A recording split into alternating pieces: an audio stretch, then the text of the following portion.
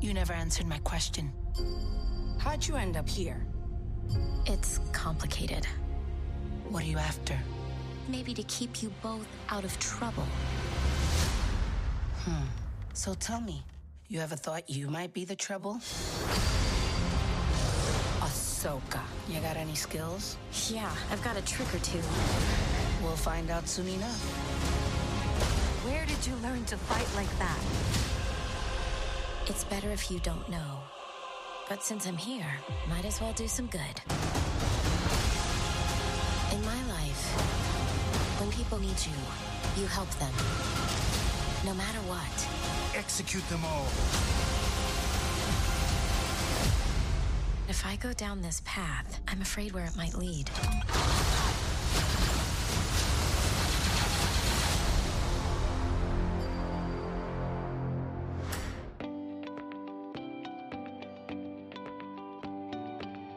This podcast is sponsored in part by Benjamin Hart. That's me! And yours truly, Zach Arnold. And by participation from listeners like you. So let's tune in to another episode of IPC. IPC. IPC. IPC. IPC. IPC. IPC. IPC. IPC. The Intergalactic Peace Coalition podcast. All the galaxies. All for you.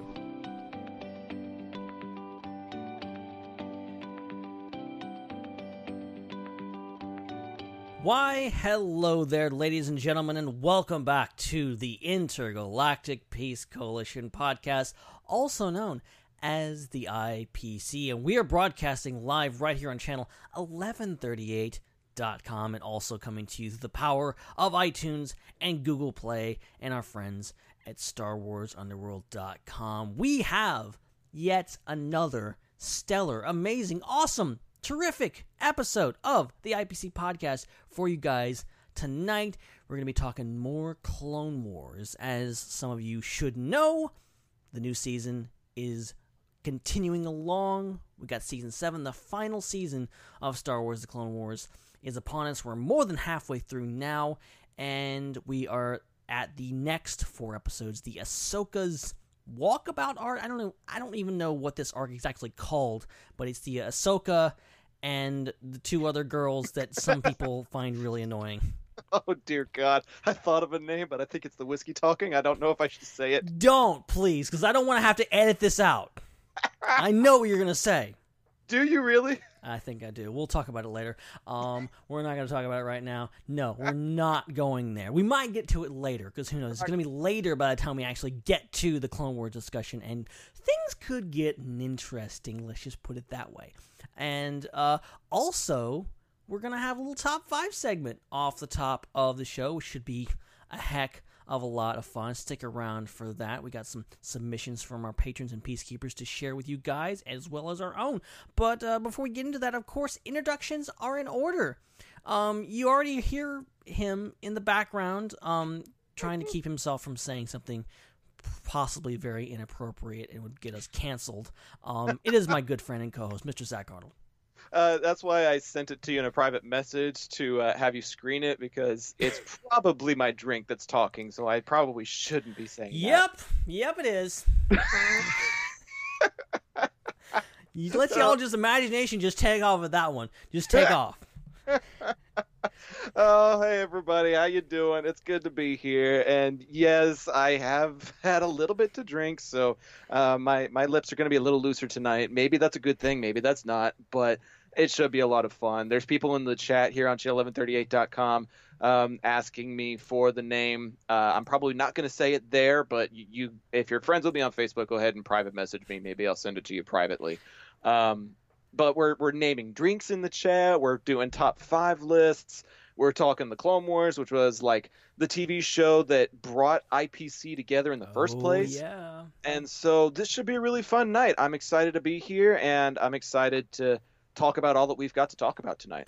Absolutely. Yeah, and Clone Wars, it's been interesting, to say the least. We'll get into it later. I think there's a lot of differing opinions on where this is going. But the episode that came out today, I think, was pretty interesting and left some doors open that I think we're going to be getting some really interesting stuff in the future. And in 4 weeks, we will be discussing the Siege of Mandalore in its entirety when it comes out. But for right now, we're going to be discussing the Ahsoka arc. But before we get into that, as I said, a top 5 segment. We haven't done one of these in a little while. It's been long overdue. And this week, we will be covering something. Now you may be wondering, well, where's the top 5 prompt, the public one where I can send it? Chill out. This is just for our patrons and our peacekeepers. We put it to them. Occasionally, when you're in that group or you pay into the system, you can get these prompts and stuff like that. That's the plus of being a peacekeeper or a patron. So those guys have given us their lists, and we're going to have our own lists. And our good friend Jake Damon, who could not be with us this evening because he's kind of under the weather, he's also going to be sending in his list. And so what we're going to be talking tonight about is our top 5 shows to binge during quarantine. Now, we're all in the middle of this now. We're all quarantined. We're all stuck in our houses. Can't go anywhere. Unless you're an essential worker like I am. And like Present. Zach is. Yeah. So if you're an essential worker, you're not really in this, but at the same time, you kind of are. Because I wish I was stuck at home some days, especially today. We'll get into that later. But so for those of you who are stuck at home, you need stuff to watch. And so we're going to share some recommendations with each other and talk about some shows that we are going to recommend you watch during quarantine. Yeah, and it was interesting because our peacekeeper friend Robin wrote us and said, what's the distinction between that and our favorite TV shows? And that was actually tough because I was like, you know what, that's a good question. I'm not, it's hard to distinguish those two. But, you know, part of it involves shows that you might recommend to somebody when they've got more time on their hands. You know, or something that you want them to watch all the way through really, really quickly, you know. Right. And so, you know, there are some shows that maybe you let it drag out a little bit and it's kind of serialized and you're just kind of enjoying it for what it is when it's happening. But then there are some others where you're like, you need to watch this right now. And people are like, I can't, I don't have the time, I gotta work, that kind of thing. Well, you don't really have that excuse right now, so get on these 10, 12, sometimes 15 seasons of television that people are recommending, you know? Right now is as good a time as any to get onto stuff like that, and so that's part of what we're going to try and cover, is maybe not necessarily just your favorite shows, but the shows that you recommend people watch because they have the time to watch it now. Right, and I think it's under different circumstances, and even if we were doing, like, you know, top 5 shows again, I feel like that stuff is always in flux. Like, you know, if I was to do a top 5 shows, it would be different now probably because I've seen new shows since the last time we did that show, and, you know, stuff changes, opinions change, and but also just the whole circumstances of, you know, maybe you want a longer show, maybe you want something that's a bit more in-depth, something that you really can sit with. The Clone Wars, for example, I know it's going to be on several people's lists, it might even be on some of our lists. It's a show that I think is better when it's binged because you're not week to week, you know, complaining about this episode's filler. You just watch it and you spend an hour, you watch a whole arc, and you get a full story, and, you know, that's the whole thing. So I think we're going to get some interesting submissions tonight, and hopefully we'll all come away with some good representations of what we might want to watch over the next little while, because I don't think this is going away anytime soon. Not according to a lot of the info that I've been getting. I was talking to our friend Sean from Phantom Empire on Wednesday, and he says that a lot of events in the Toronto area, as far as gatherings of people are concerned, have been canceled all the way through early July. Mm-hmm. And there's some talk that it might go into August even in some places. There's a lot of talk about sporting events not being able to go on for the entire summer, possibly not until September.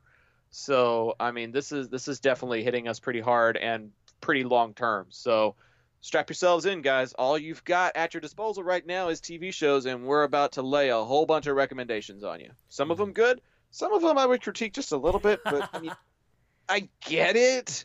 but I'm actually really kind of specific about my recommendations. I don't know how specific you got, Ben, but like I actually have certain criterion for what shows I'm recommending and why. But we'll get to that. Completely honest here, I haven't made my list yet, so that's what I'm going to be doing for the next hour.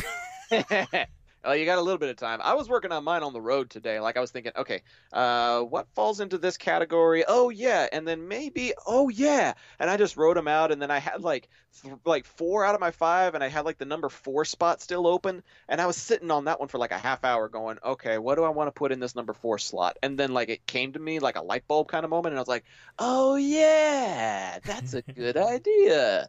Like I don't know, it just came to me. It was like an epiphany. It was cool. Yep. Well, getting into the list, we may as well jump right in. And Sure. Off the top, of course, top billed, as always, our patrons. And the first one on the list is our good buddy, Joey Mays. And he says, I like to mix it up a bit, keeping it interesting. Some old flavors, some I'm still watching for the first time, some I only just started. So, number 5, he has Criminal Minds. It's new to me, he says. Number 4, Supernatural. 15 seasons. I'm still working on my way through the first one for the first time.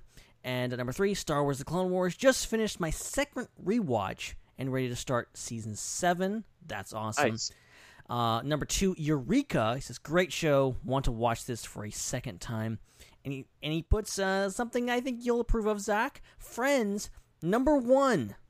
147 times through and counting. Mm-hmm. I didn't know that was possible for someone to watch that show, show that many times. I mean, he's probably exaggerating a bit. Total time to watch Friends.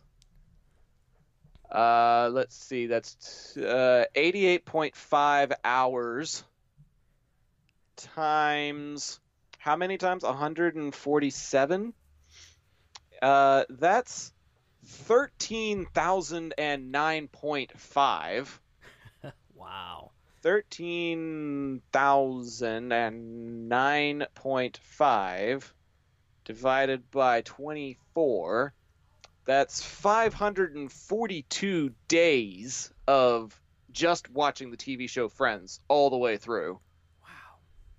I don't know if Joey Mays has actually watched 542 days worth of the TV show Friends, but we're calling BS on you, Joey. Fess up. I appreciate the effort because I know that I've seen it at least 6 or 7 times through, and almost every time I get something new out of it. So I totally get where he's coming from.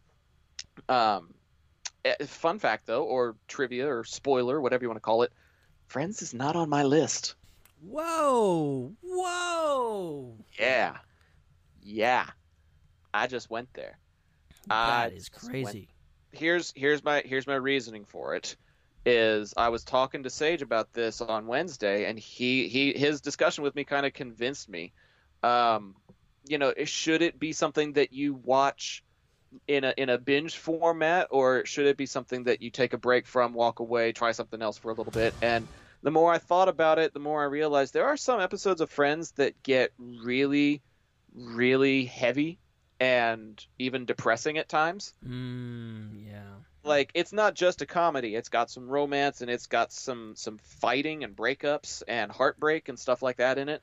And it can be a tough thing to binge. Like, your emotions will kind of go all over the place. And sometimes it's better to watch it in chunks rather than in a binge format. And I think also, I mean, let's face it here. We're in a trying time for everyone emotionally. Yep. Like, we're stretched to our limits.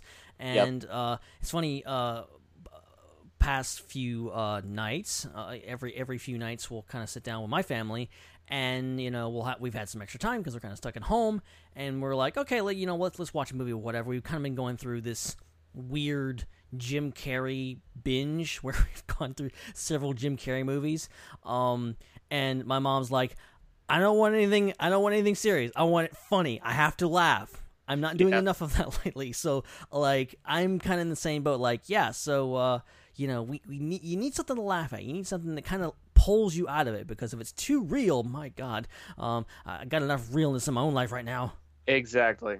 And the cool thing about Friends is it can have enough like comedy in it that if you're just keeping it on in the background, like our friend JD says in the chat here on channel 1138, if you keep it on in the background, eventually you make your way through it and get to some lighter, more funny stuff. But it can take a little while sometimes, because the interesting thing about Friends is it's very storyline based. It's not one of those things where you just like watch one episode and it's enough and you can just move on, because sometimes you miss the context of the bigger picture. And so it's this very fine line between, do I watch the big picture and run the risk of getting upset over what I'm watching, or do I just watch a couple episodes, here and there and just gradually work my way through it? Based on the current state of affairs, sometimes I question whether that is something that people should be binging, because if you watch the episode where Ross and Rachel, fight and break up, and then they have another fight after that because she accuses him of cheating, like that big central storyline, if that's something that you end up watching and you already had a kind of depressing day or a bad day, you're in a weird mood or whatever, that's just going to affect your mood even more. Right. So, like, you run that risk. And I love that show, Joey. I'm not knocking your choice by any means. It's just not something that I am going to be recommending. That's all. Yeah. All So keep that in mind, guys, when you're making your list. Yeah. Think lightheartedness, because we got enough drama. You've got enough drama in our real lives right now.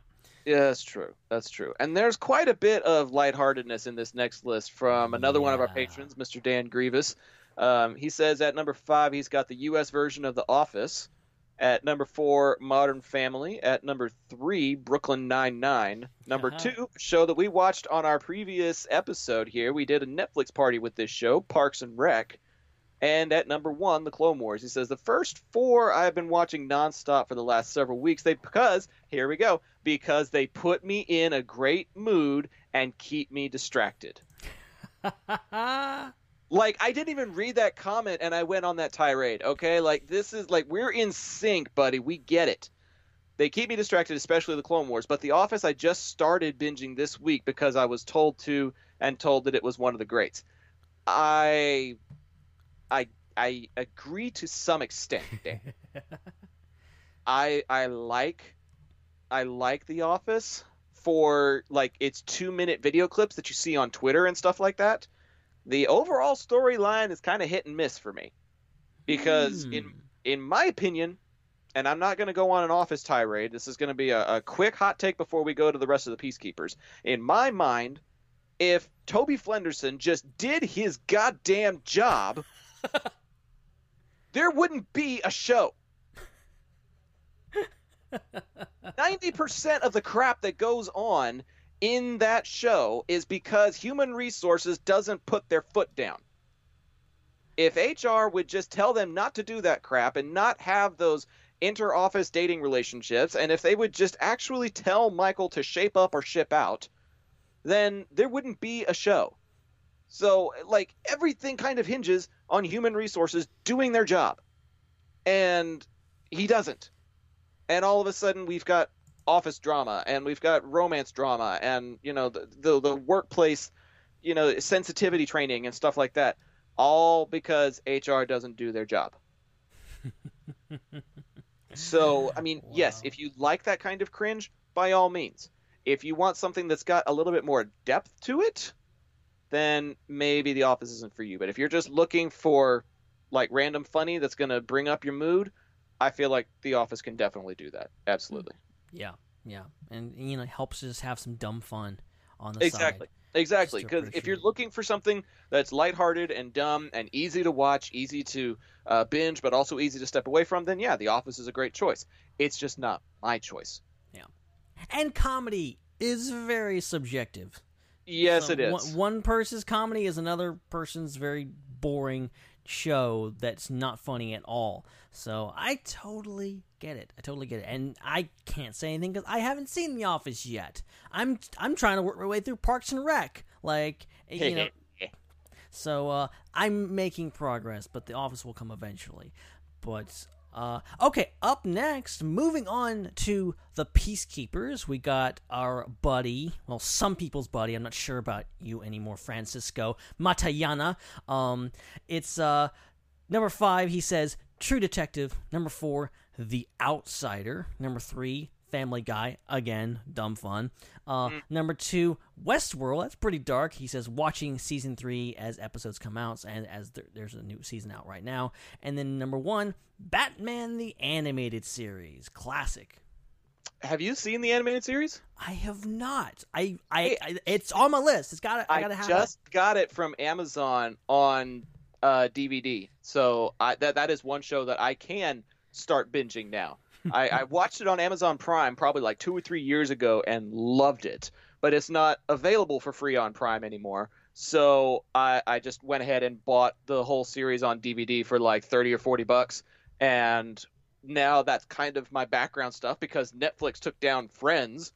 Oh, so no. Batman the Animated Series is kind of my background television, that and Parks and Rec. So I'll be honest, I haven't seen True Detective, and I haven't seen The Outsider. So this is the cool part about these recommendations is not only are we going to be giving recommendations, but now we're getting them from people too. So Francisco, appreciate the input, man. I now have something to try myself. Yeah, exactly. Let me see. What have we got next? We got Kenny. We got a list from Kenny. Man, how long has Kenny been listening to this show?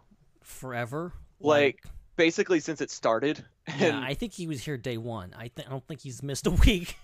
Yeah, pretty much. Like he's always tuning in, and when we started these top 5s, he's always been sending stuff in too. So, Kenny, we appreciate you, man. He's got the Clone Wars and Rebels at number 5, so I guess it's just Star Wars TV. Mm-hmm. I'll allow it. Justice League Unlimited at number 4. Batman the Animated Series makes another return. He says, love that series, and the HD restoration by Warner Brothers for the Blu-ray disc is so amazing. Awesome. At number 2, he's got Smallville. He says, not every episode from the series, but favorite episodes and moments. That's interesting. Picking and choosing stuff from a series. I don't know if I could do that. But yeah. We'll see. And then he says, any of the CW, DC Comics, DC TV, Arrowverse shows, excuse me, some of my favorite episodes, especially The Flash, Supergirl, Legends of Tomorrow, Arrow. It's my other favorite fictional universe besides the Marvel MCU and Star Wars. Dude, DC TV has made a fantastic universe. Oh, yeah. Like, they peaked with Crisis on Infinite Earths. I was trying to explain it to my parents last week, and they just kind of looked at me funny like, wait a second. So you kind of have to watch all of the shows in order to understand what's going on in all of the other shows. And I was like, yes, exactly. And they're like, but that's so much TV. I was like, yes, it is. I mean, it truly is like the MCU, but on TV. Like you less. Because like I'll watch it. I don't watch it all. In fact, I don't watch any of them right now. But when I was watching Arrow and stuff like that, like stuff would come up and like, oh, they're referencing this and this, and like I have no idea what's happening because I didn't watch that, and that's my loss. Mm-hmm. That's true. I mean, I tried with the Arrow and the Flash for their crossovers. Couldn't get into Legends of Tomorrow. Couldn't really get into Supergirl. I tried like the first 2 or 3 seasons. But I mean, Crisis on Infinite Earths was a thing of beauty. Just not gonna lie, the stuff that they were able to pull off and the way that they pulled it off, it was that was truly fantastic. That was their Avengers. That was their Avengers Infinity War, basically. Basically, yeah. It really is impressive how they pulled that all together. Just, you can think, oh, it's cheesy, it's campy, whatever, but still, like, the way they pulled it off, like, just mind-blowing. And all the cameos and all the stuff is just such a magnificent thing they did. It really was. And we actually got a list from a live listener that I'm going to toss in there really, really quick before we move on to our next list on the show notes. Jeremy Dove is tuning in live with us on channel1138.com and sent us this list. He's got Letterkenny at number 5, Westworld at number 4, Battlestar Galactica at number 3. I need to watch Battlestar Galactica. I still haven't gotten around to that. Yep. Number 2, Breaking Bad, and number 1, Vikings. I have heard a lot of really good things about Vikings as well and haven't gotten around to it. So there's a couple of them. He added this addendum. He goes, my list is not lighthearted. That's okay, because my list isn't going to be super lighthearted. There's going to be some pretty heavy stuff in my list as well. I think it's good to have a little bit of lightheartedness in there, though, so that you've got something to kind of give you a change of pace.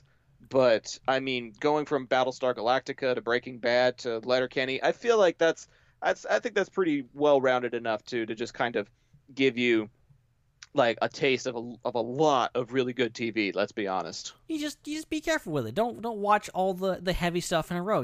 Mix it up. Watch something heavy followed by something lighthearted. Yep. Take care of yourself.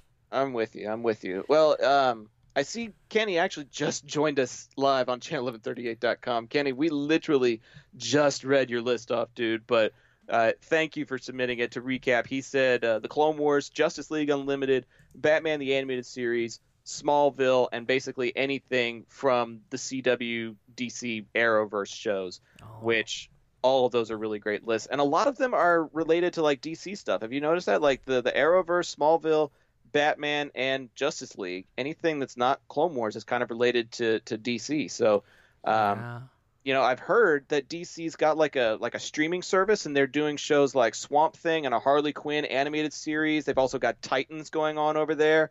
Like, as far as television is concerned, DC's pretty set when it comes to quarantine type binging. Oh yeah, you're totally set up, and I love the whole reactions. I haven't watched any of it, but like Doom Patrol and all this stuff. The fact that people were like really skeptical of it, and now apparently it's like really good, and I'm interested in actually watching it. Great stuff. Yeah, DC has got you covered, big time. They really do. So up next, we got our good buddy Chris Abbott, aka Star Raptor, and he was here a second ago. I don't know where he went. Where'd you go, Star Raptor? Oh man.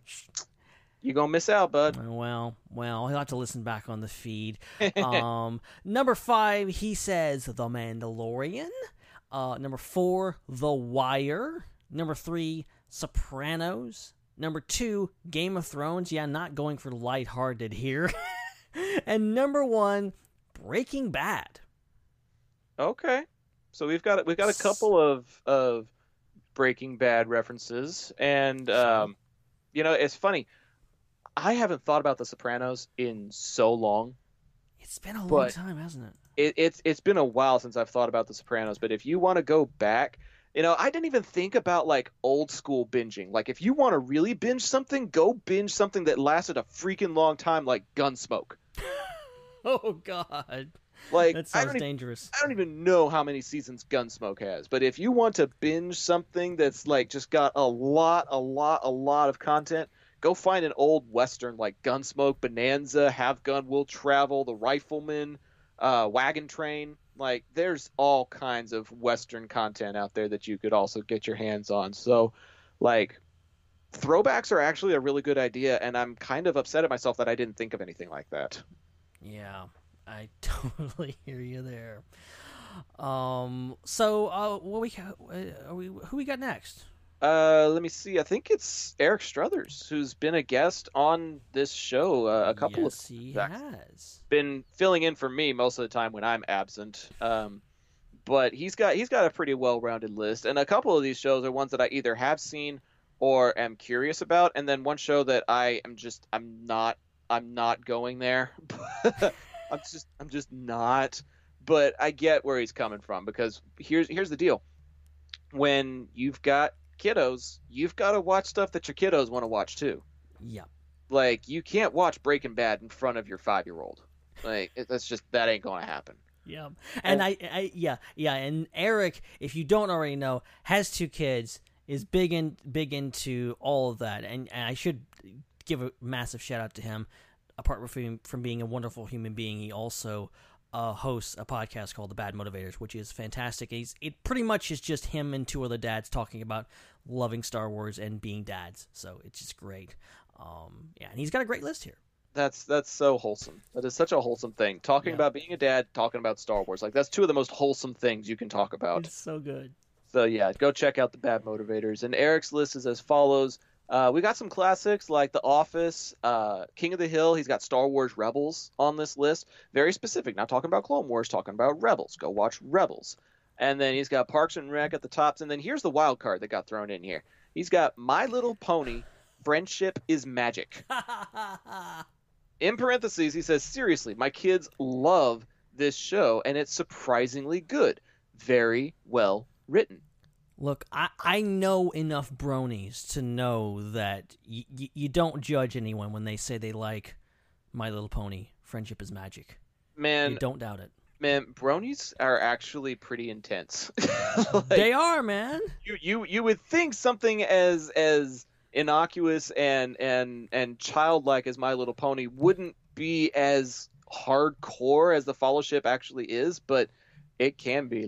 Like bronies can be kind of intense sometimes. So I believe you when you say that it's well written, Eric, but I think I'll stick to Parks and Rec and King of the Hill. It doesn't mean it's for everyone, but hey, it's nice that someone other than just because obviously My Little Pony is made for little kids, but if adults can get enjoyment out of it, then why the heck not? I mean, it's true. It's true. There was an episode of Bob's Burgers that addressed the furry slash brony type of fandom, and it scared me, honestly. Oh my gosh. Mostly not necessarily because of the fandom, but the way the way that they're presented and the way that an outsider like Bob gets treated. Mm-hmm. Honestly, I'm kind of mad at myself that I didn't put Bob's Burgers on my list. I may have to go back and look at my top 5 again, because if you want something really crazy and really zany to watch that covers a lot of different facets of life in a really weird and comical way, you've got to check out Bob's Burgers. I've heard. And isn't there a Bob's Burgers movie coming out? Well, supposedly, but I mean, with the Corona stuff, who knows if that's going to be... I mean, who knows if we'll ever see a movie ever again? I mean, let's be honest here. Yeah, I mean, it might get released to Hulu or something, but... That would be interesting. No. Dadgummit, I gave it the wrong name. I was talking to JD in the chat, and it was going to be a really, really kick-ass name, but I got it wrong.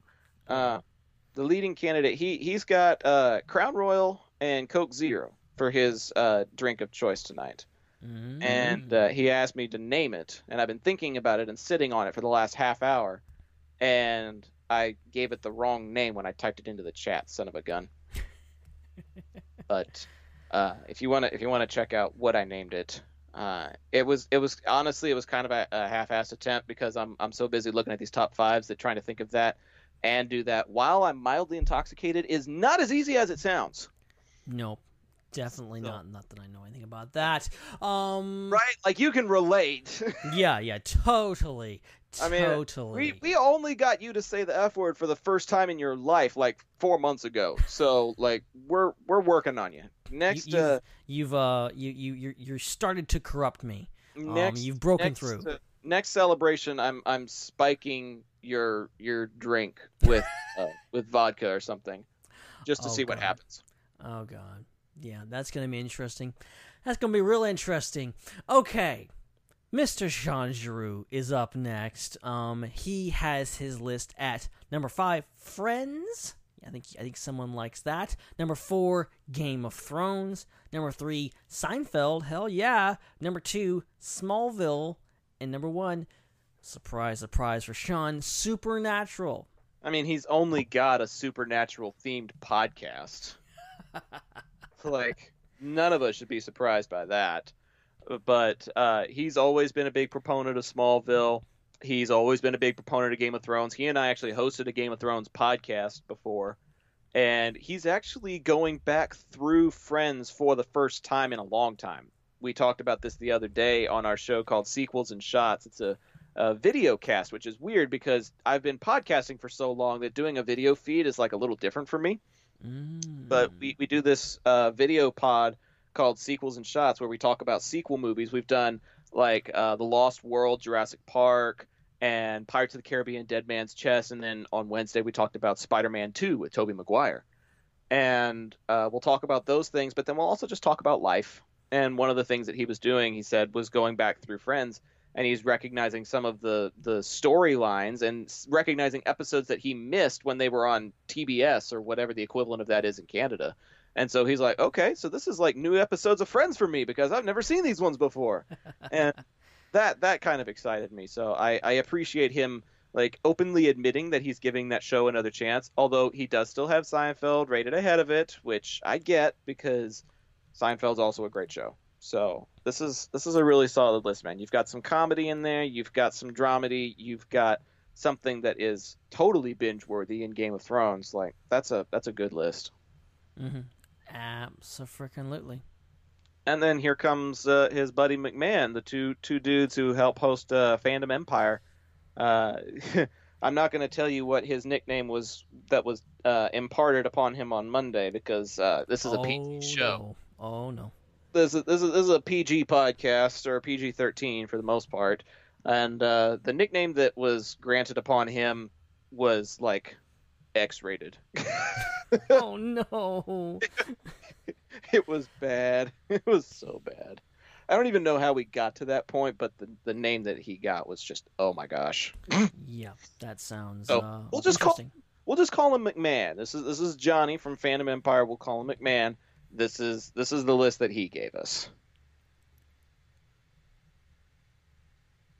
Ben? Oh. That was my cue, wasn't it? Let's wait, it's my turn, isn't it? You did Sage's. Yeah. See, that's the whiskey kicking in. I gave him this great intro, and I set you up, and I was supposed to be setting myself up. Oops. It's gonna be fun tonight. We got Supernatural, we got The Office, and then immediately following that, we got Parks and Rec, and then another NBC show, Brooklyn Nine-Nine, making another appearance. And then this just in from Steven Shinder. If you're watching the entire series from when it starts in the 60s all the way up until now, there are 38 seasons of this last submission from McMahon, Doctor Who. Wow. That's a lot of binging. That is a lot of television. And honestly, how do you access those older episodes? Because I know like there are certain ways of accessing like everything from Eccleston through Whittaker, but how do you access like the older Doctor Who episodes? I don't know where to find them for the life of me, and I'd like to watch Sylvester McCoy. You know, I would like to watch some of the older Doctor Who episodes. I have no idea where to find them. I don't either because yeah, I mean I would love to, and you know I also have heard that they have like lost episodes over the years, like from way back. And like last I heard that they were trying to recapture certain episodes because they broadcast out on TV signals and they bounce off the moon and come back to Earth. And they're trying to recapture those episodes. Interesting. Which is insane. Episodes that come off of the moon. I never would have thought of that. Crazy. So yeah, that's McMahon's list. Although he's got another name that we're not allowed to say on the show that I sent you in the private chat on a Facebook message. But the next list, yeah. We can't keep doing this. We can't keep chatting across the thing. People are like, what the hell are they saying? What the hell are they saying to each other? Hey, saying all this inappropriate stuff. I told you guys that are listening live on channel1138.com. Most of you are Facebook friends with me. I will tell you it in a private message. Or we'll do like, I don't know, we'll maybe do something after the show. We'll do stick around. Do like an after party or something. Steven says that the BBC wiped some of the episodes. Interesting. Really? Well, I mean, that was a thing back then. Is like back in the day, like they would just air them, and if no one recorded it, like it just didn't go anywhere. It just goes out into oblivion. We don't have it anymore. Too bad. So sad. Man, that's a bummer. It is. It's crazy. That's a buzzkill, honestly. But whatever. Okay, so When we talked to Robin in the Peacekeeper Corps, he was asking, should it be any different from the top 5 that I gave about my favorite TV shows? He actually went back and found the top 5 that he recommended, which is okay, because I feel like all of these shows that he's recommending are binge-worthy shows. So it's kind of cool that, like, your top 5 favorite shows are ones that people could totally binge watch during a time like this. Like, it goes pretty hand in hand, which is cool. Yeah, absolutely.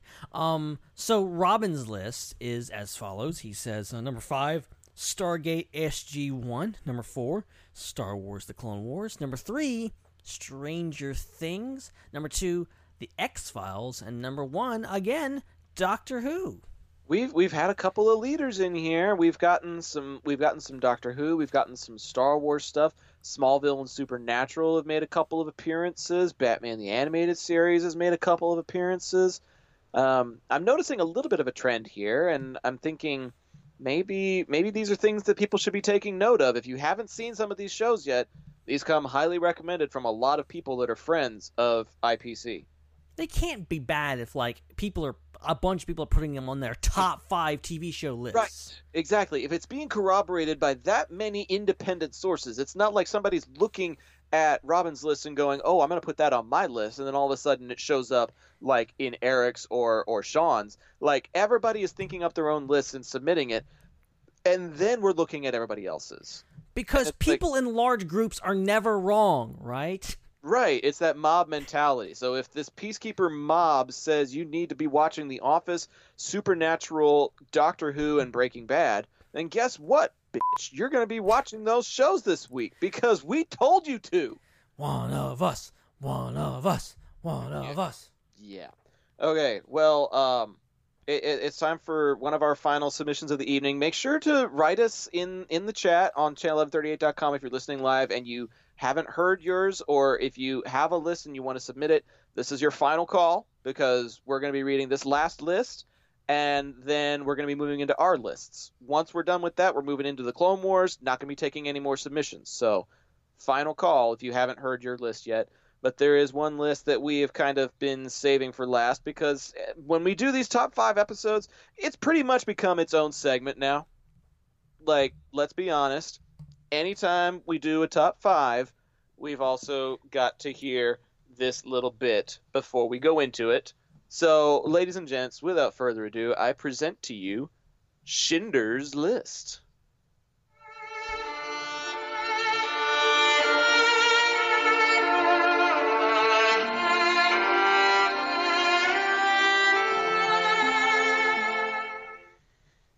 All right, so with Schindler's List, again, Steven is one of those super detailed guys who makes sure that he's getting it just the way he wants it to, and will give great explanations or ask really great clarifying questions.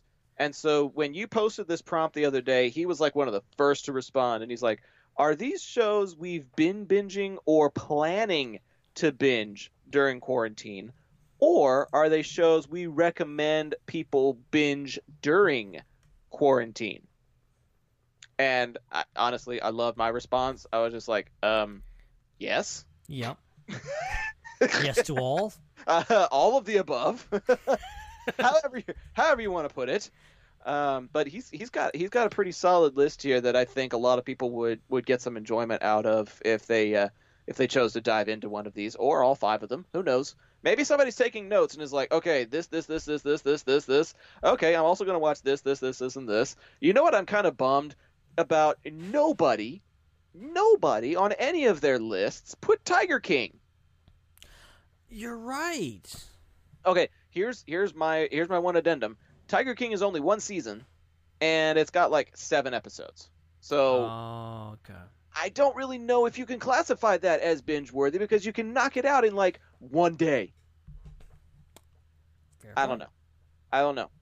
But what have we got for Schindler's List? Obviously, it's not Tiger King. I just spoiled that. Not Tiger King, but it is some pretty good stuff. Actually, something that I just mentioned earlier.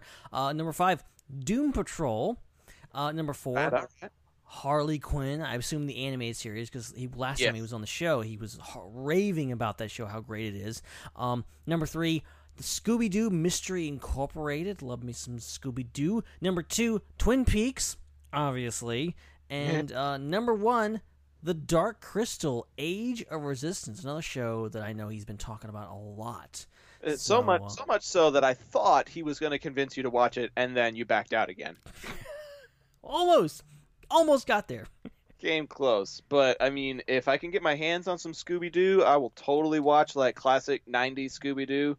I remember watching that like at my grandparents' house because my family didn't have cable, so anytime I went to my grandparents' house, I was always putting on stuff like Cartoon Network and stuff like that in order to watch some of the shows that I didn't get to watch. And so, like, if I can get my hands on some Scooby-Doo, I'm totally into that. I'm willing to give Harley Quinn a try. I just need to borrow somebody else's password because I'm not paying for another streaming service. I hear you there. I'm sorry, man. I have got I've got Amazon, Netflix, Hulu, Disney Plus, and I did have HBO for a while, but then I just got Game of Thrones on Blu-ray and just said to hell with it. And then I'm borrowing my dad's YouTube TV account so I can like record sporting events. Only there's no sports going on right now. Boo. But there's a lot of streaming at my disposal right now, and I'm not in a place where I feel up to adding one more. So I trust your recommendation, dude, but I think the only one that's attainable for me is actually Dark Crystal: Age of Resistance, and I've already watched it, so I don't know if I'm gonna go back through it again so soon. But it is worth watching. It is worth watching. Like, very much in the spirit of Jim Henson's original work, but also got a lot of originality to it and some great casting, like Jason Isaacs from Star Trek Discovery and The Patriot and Star Wars Rebels. It's got Mark Hamill in it. Yeah. It's got Scotty from the 2009 Star Trek. Simon Pegg. Simon Pegg is in it. And just a whole host of others. I think Eggsy from Kingsman is Taron Egerton. Egerton, yeah. I'm here. I'm here for you. I'm here for you with all the names. You're filling in the gaps that my alcohol is creating in my mind. So thank you, bud. Remember that the next time I forget a name. Remember that. Yeah. Yep. And you won't have alcohol as an excuse. So I'm definitely going to rib you for that. But is what it is. Steven says Mystery Inc. is on Netflix and Twin Peaks is as well. Okay. Well, maybe I've got some stuff I can add to my list then. That's cool. Mm-hmm. All right. Well, it's about time for us to get into our stuff. But as always, thanks for another great edition of Schindler's List, Steven.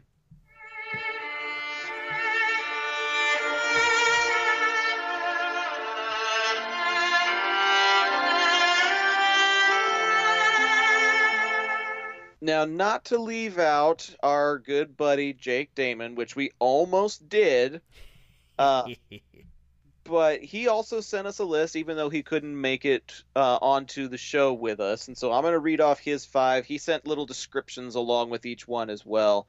And this is a pretty solid list as well. At number 5, he's got SpongeBob SquarePants, and his addendum says, okay, I grew up with this show, and to this day, it remains the show I quote the most. Not sure what that says about you, Jake. He says, seasons 1 through 3 are basically perfect and define my childhood and sense of humor. Just watch it. At number 4, he says, The Office. What can I say? The first 7 seasons of this are some of the best TV you'll watch. The last couple of seasons, not so much. That takes it a peg down from another show for me, which I feel did a better job at being consistently funny throughout. The Jim and Pam love story is one that could have been so rushed and cliche, but turned out to be one of the most natural and heartwarming I've ever seen. At number 3 is the other show that he was mentioning. Number 3, he's got Parks and Rec. He says, I always viewed this as a spiritual successor to The Office, but I believe in many ways ended up being its superior. This show has made me laugh, cry, and make me wish I worked at the Pawnee Parks and Recreation Department each time I've gone through it. A freaking men, brother. A freaking men. At number 2, he's got Seinfeld. Says, like a bag of spicy sweet chili Doritos, you will consume one episode after another until the whole bag is gone and you don't know what to do with your life. That's a metaphor I wasn't expecting. Is it a show-related metaphor, or does Jake just like spicy sweet chili Doritos? What does he like more, Seinfeld or spicy chili Doritos? I don't know. At this point, I can't really tell. And finally, at number 1, this is one that has been recommended by several other peacekeepers, and it's kind of interesting that he puts it at the top of the list. I really haven't heard him talk about this show very much, but he says, number 1, Breaking Bad. He says, amazing show, my favorite of all time. Compelling as hell story with no bad episodes. No in all caps. Wow. That's pretty high praise from That Mr. is. Damon. Indeed it is. And honestly, I've been intrigued by Breaking Bad before, but I don't know why I didn't get into it. AMC shows have kind of been hit and miss for me often. Like I enjoyed the first couple of seasons of Hell on Wheels. I have enjoyed certain episodes of The Walking Dead and Fear the Walking Dead, but I've only seen a few episodes of Sons of Anarchy. Isn't Sons of Anarchy also on AMC? Yeah, I believe so. I think it is. But I've heard a lot of good things about Breaking Bad. I mean, even Steven in the chat says Breaking Bad is the best written show I've ever seen. That alone is a really compelling reason for me to watch it, because a lot of the TV that I like to consume is the stuff that's really well written, got a compelling storyline. So I guess I need to watch it. If there are a lot of people on tonight's episode that are recommending it, and Jake is recommending it so highly, maybe I need to give it a shot. Yeah, I hear you there. Any thoughts on Jake's top 5 before we move on? Solid list, and I love the addition of Parks and Rec. And to be honest, to add to this, I almost included Parks and Rec on my list. Really? I was considering it. Oh man, so close, and only after like what 4 or 5 episodes. So have you gotten into any more since then? I've been trying desperately. I want to go back to episode 1 and start. Yep. And I've also been dividing time between that and Star Trek Discovery.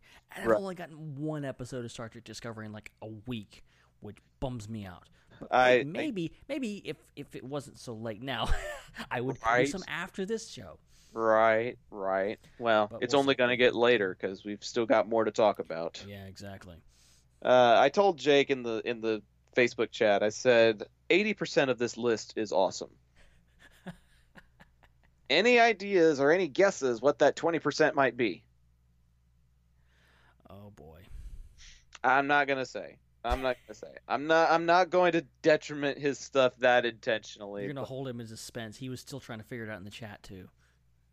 Right. He was asking, and I was like, and then I sent him the GIF of the genie with the zipper lips. I was like, I'm not saying. And guess what, bud? I'm still not saying. Oh, But boy. I think he'll have a bone to pick with you next week. he might, if he shows up. Exactly. We love you and we miss you, Jake. All right, dude. You've had almost an hour. You've had about 45 minutes. Have you been able to come up with 5 binge-worthy shows for us to talk about here at this segment? Yes, I have. That's very convincing. Very, very convincing. This long, yes? Mark? Is that an exclamation mark at the end, or is it a question mark? A question mark. I don't know. We'll find out, won't we? Do you want me to go first? Do you have a few more seconds to finalize things? Or... Why don't you do that? Because I'm still finalizing. But I got my selections. I'm just like, oh, do I put this one here? Do I put this one at number 1 or number 2? It's really hard.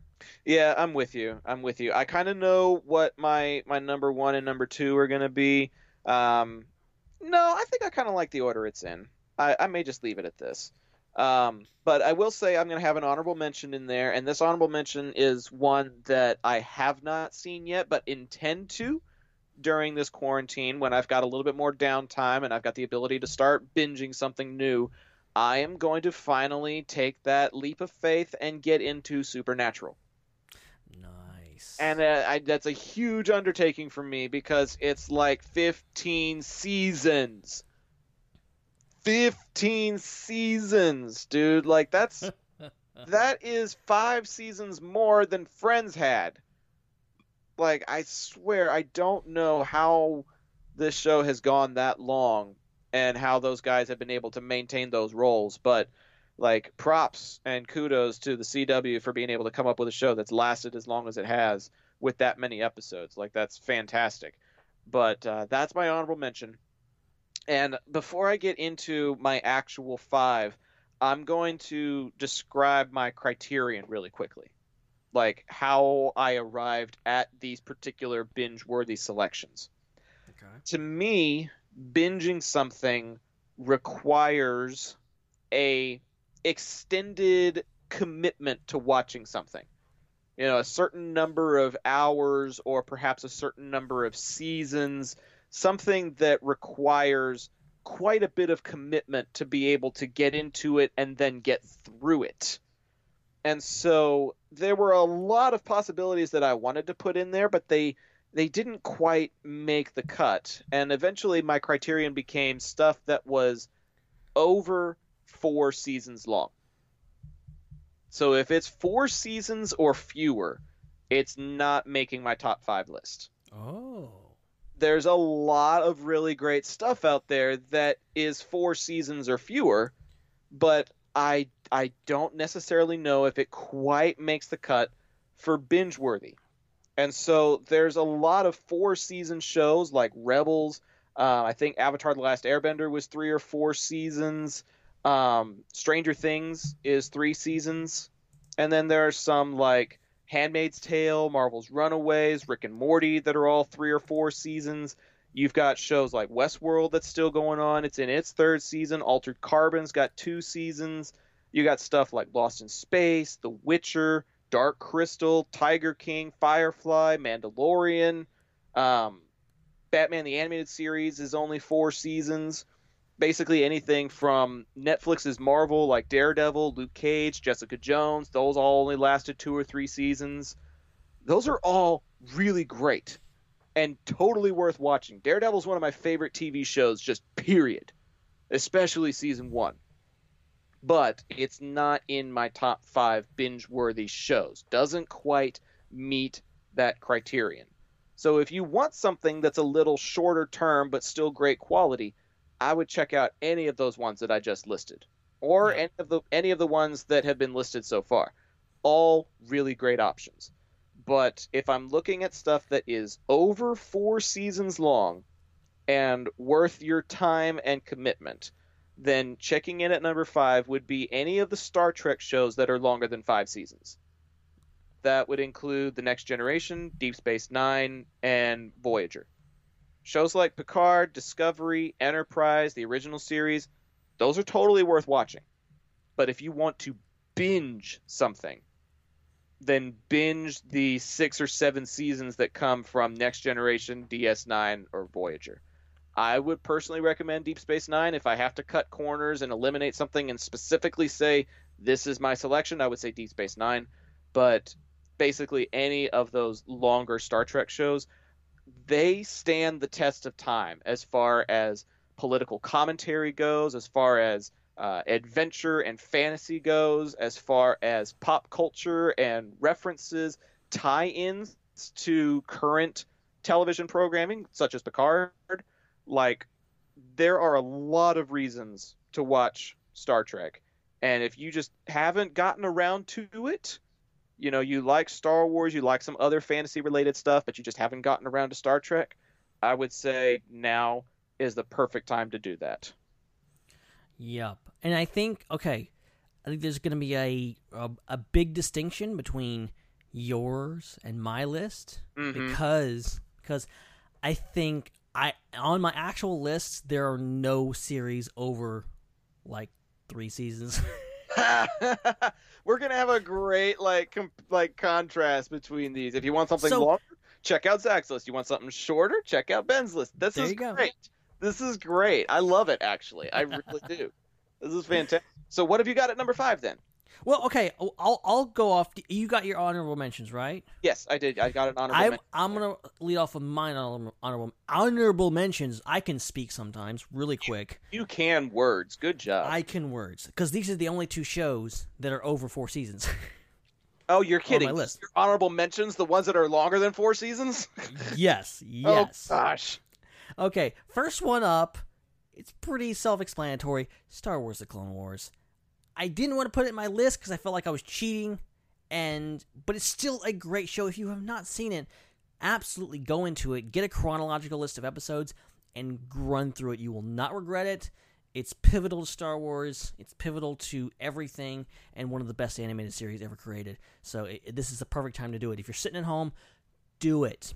And the other one is something kind of fits the wholesome, fun, lighthearted stuff. The Andy Griffith Show is, obviously it's serialized. It's just a sitcom, but it's one of the classics, and it's just this, and it's got a long running time, a lot of episodes, so many great ones, and it'll definitely it's the thing that you can watch and just turn off your brain and forget about everything that's going on in the world for a little while and just enjoy some really wholesome entertainment. This is true. Although I will admit I was not as big a fan of that show when Don Knotts left it. I don't think anybody was. I think once it went color and Barney left, it's like then Gomer got his own TV show, Gomer Pyle USMC. So when you lost your 2 main lovable goofballs, it was like the show got more serious or something. Andy turned into kind of an a-hole. It was like relationship drama and trying to figure out life and navigating, parenting a teenager and things like that, which, don't get me wrong, Ronnie Howard did a great job being that emotional adolescent, but it didn't have necessarily the same kind of whimsy that it did when it was in its black and white days. You can make the argument that Barney Fife was the main character of that show. Oh, absolutely. 100%. There's so much of it. He made that show. So when he left, a lot of that show, there was some good episodes after that, but not nearly as many as before. So, that's a whole other discussion. Maybe we'll talk about Andy Griffith one of these days. Should just do a whole episode out on it. Totally. That would be amazing. All right, so you want me to go ahead with my number 5? Yeah, by all means. All right, so my number 5 is something that I just started watching. I am in the middle of watching it right now in the 2nd season, and I think there's a 3rd season coming out pretty soon. And I signed up for CBS All Access for this show, and it helped the fact that there's now a new deal where you can get a free month of CBS All Access to access any of their shows. So I definitely recommend doing that and watching this show as well as any of the other shows. But the show that I'm talking about is, of course, Star Trek Discovery. It's a good and it's really the first Star Trek series that I've actually gotten full on into. I've seen episodes of the original series. Of course, I've watched the films. But this one is the one I've been fully invested in. And I'll admit, first few episodes, I wasn't feeling it. I wasn't like, I'm loving this. But after just a few episodes, I really got to love the characters. I like what they're doing with it. It's really kind of subverted my expectations in regards to what it's planned to do. Everyone was like, "Oh, why is it set way back?" I think, well, you'll see. You'll understand why it's set, where it's set, and what it's doing. And really, early on, there's some things that happen that I didn't expect to happen, and it comes back around. I think it really, the first and so far the 2nd season has been really strong. And so if you're looking for some new Star Trek to get into, and if you're like me, where you haven't seen Next Generation, you can't really get into Picard yet, Discovery is a great little gateway drug into Star Trek. If you've never seen Star Trek before, I think it's a great thing to do that. And I think it also lines up, even if you've only seen the newer Star Trek, like J.J. Abrams films, I think it still links, it crosses lines there where you can get into it no matter where you're coming at it from. So Star Trek Discovery is my number 5. It's a good selection, and I kind of find it interesting that both of our number 5s relate to the Star Trek universe, even though it was the Clone Wars that kind of brought us together. Yeah. How we have evolved over the last 5 years or whatever. It's coming up on 6 years next month. Can you believe that? My God. we've been talking on the internet to each other for the last almost 6 years. That's crazy. But we go from talking about the Clone Wars at the beginning of the podcast, and now we're talking about Star Trek almost 6 years later. That's pretty cool. And I will agree, in my opinion, Discovery has the best second season of any Star Trek series. Really? In my opinion, it has the strongest and best and most cohesive second season of any Star Trek I've watched, because shows like Deep Space Nine don't really get going until the third season. Next Generation kind of takes like the third, almost fourth season. I think Enterprise hits its stride in the third season. There's a lot of shows that it takes a while to get their footing, but in the midst of all that they were trying to accomplish in season one, the one thing that they did do was establish the characters really well, so that now they can hit the ground running in season two. They did a great job. That's cool. Steven's comment on the live chat says, Discovery is honestly the best gateway spin-off series. It has no continuity lockout and explains the concepts you might not be familiar with along the way naturally. I will agree to half of that comment and disagree to the other half. There are still some continuity issues that I have, especially in season one, but I feel like they address a lot of it in season two to try and make it make more sense. But there are still a few things about it that I'm like, okay, I've seen all the other shows, and this is not supposed to happen yet. So yeah, like I said, season one I felt like was a little mixed at times. Season two was really, really strong and actually ties into the Kirk series really well too. So yeah, that's a good choice, man. Yeah, great choice. Okay, so I guess we're on to your number 4 now. Okay, so we're on to number 4, and this one is actually just over 4 seasons. It's just over 4 seasons. It's actually right at 5 seasons, and that 5 season wasn't that number 5 season. That 5th season wasn't super well reviewed, but I enjoyed it nonetheless. This is one that I feel like does really great character development. The storylines that you see in season 1 have big payoffs in seasons 4 and 5. Great character development, great storytelling, great cliffhanger endings of episodes and even endings of seasons. Gets you a little bit deeper into the lore of this universe, and all doing it without the heavy influence of the primary protagonist that the series is based on. And I'm talking about Fox's hit comic series Gotham. Wow. Gotham is a fantastic TV show that ties into elements of the movies like The Dark Knight and Batman Begins. Also has tie-ins to the animated series and the comics. It actually does a lot of really solid exposition while also getting you engaged with the current story. You don't have to sit around asking, where's Batman?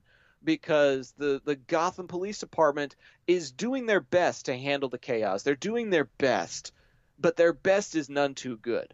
And it kind of shows all of the anarchy and chaos and all of the problems that the city is enduring before the Caped Crusader comes in. Like, I really, really enjoyed what they did with a lot of these characters. The establishment that they do for people like Mr. Freeze and Poison Ivy and Scarecrow, the Mad Hatter. Like, you get a lot of comic book villains in there, and they're portrayed as like actual people. And it comes out so well done. And I really enjoyed it. I introduced my dad to it. He really enjoyed it. If there was one like action drama that I would recommend getting into, it would be Gotham. Nice. I've heard a lot of good things about Gotham. I watched the first episode, and that was it. But I've heard nothing but good things since it began, and yeah, like that's a great choice. And how many seasons is it up to? The show's finished. and Okay. it was 5 seasons long. Okay, 5 seasons. So it's doable. You could good probably run. get it done like over a weekend or something if you really tried. Maybe like a 3-day span or something like that, depending on just how into it you got. But it's a good show. I enjoyed it. Nice. Very, very nice. All right, so I guess I'm on to my number 4? 4, yes sir, number 4. My number 4. Okay, so I went from Star Wars to Star Trek. Now I'm going back to a bit of Star Wars. And I think this show deserves a bit more attention. It deserves people to give it a chance because I think even the people that made it, or at least funded it, didn't really give it a chance. It only lasted 2 seasons. And, I think it's an overlooked gem in the Star Wars franchise and just, shows in general. And it's one that I really, really enjoyed. I think it was gone too soon, and it's got a lot of really good storytelling in it. And you know where I'm going with this, because I see you typing it in the notes. Star Wars Resistance. Star Trek Resistance. Star Trek Resistance. That's the new TV show. They're not going to get sued for that. Well, Star Wars. Go ahead. I originally thought you were going to be saying Rebels because Rebels is right at 4 seasons, but I have not watched one episode of Resistance. And here's the thing, and this is why I bring it. I think a lot of people haven't watched it, and it's out on streaming now. It's out on Disney Plus. Anybody can watch it, and it's a free thing. And I'm not saying that Resistance is one of the best shows ever. It's groundbreaking, whatever. It's not. It really isn't. But it's a lot of fun, and I think if you're interested in Star Wars and the lore, especially around the sequel trilogy that just finished, which we didn't really get a whole lot of, kind of backstory on that, and getting a different perspective because the show starts before The Force Awakens, then runs concurrently through the events of The Force Awakens and Last Jedi, and you're seeing some stuff happen that directly from the point of view of some of those characters, and you see, for example, the destruction of Hosnian Prime, and, it's a big deal. And, it's very goofy, it's very colorful, it's very obviously made for kids, it's made with kids in mind, but there's so many great characters. I think the performances are really great, I think the storytelling, is fairly solid, especially in the first season. There's some stuff, if you have no idea going in, what to expect, I think you're going to be surprised by several things about it. And I think it goes to even some dark places that I didn't even see coming myself. So, I think, it's only 2 seasons. I think it tells a pretty concise story. You can tell they were probably going to continue with some more stuff, but still it has a satisfying enough ending that you get some stuff. And there's some interesting things between the characters I think is really good. I think if you like Star Wars, I think you're going to enjoy it. I think streaming helps because there are a few episodes in there where it's like, oh, come on, keep going with the story. It kind of feels like filler, but then it's going something, and it's going places, and I think if you're watching them back-to-back, binging them, I think it plays a lot better. I think if you're watching them week-to-week, I think it lost a lot of people. So I recommend this show. I think it's great. I think if you have a few hours, because it's 2 seasons, and they're only 22 minutes per episode, so it's not a super long watch, but I think it'll be worth your time if you give it some time. So Star Wars Resistance is my number 4. As long as it doesn't finish with space whales saving the day, I'm interested.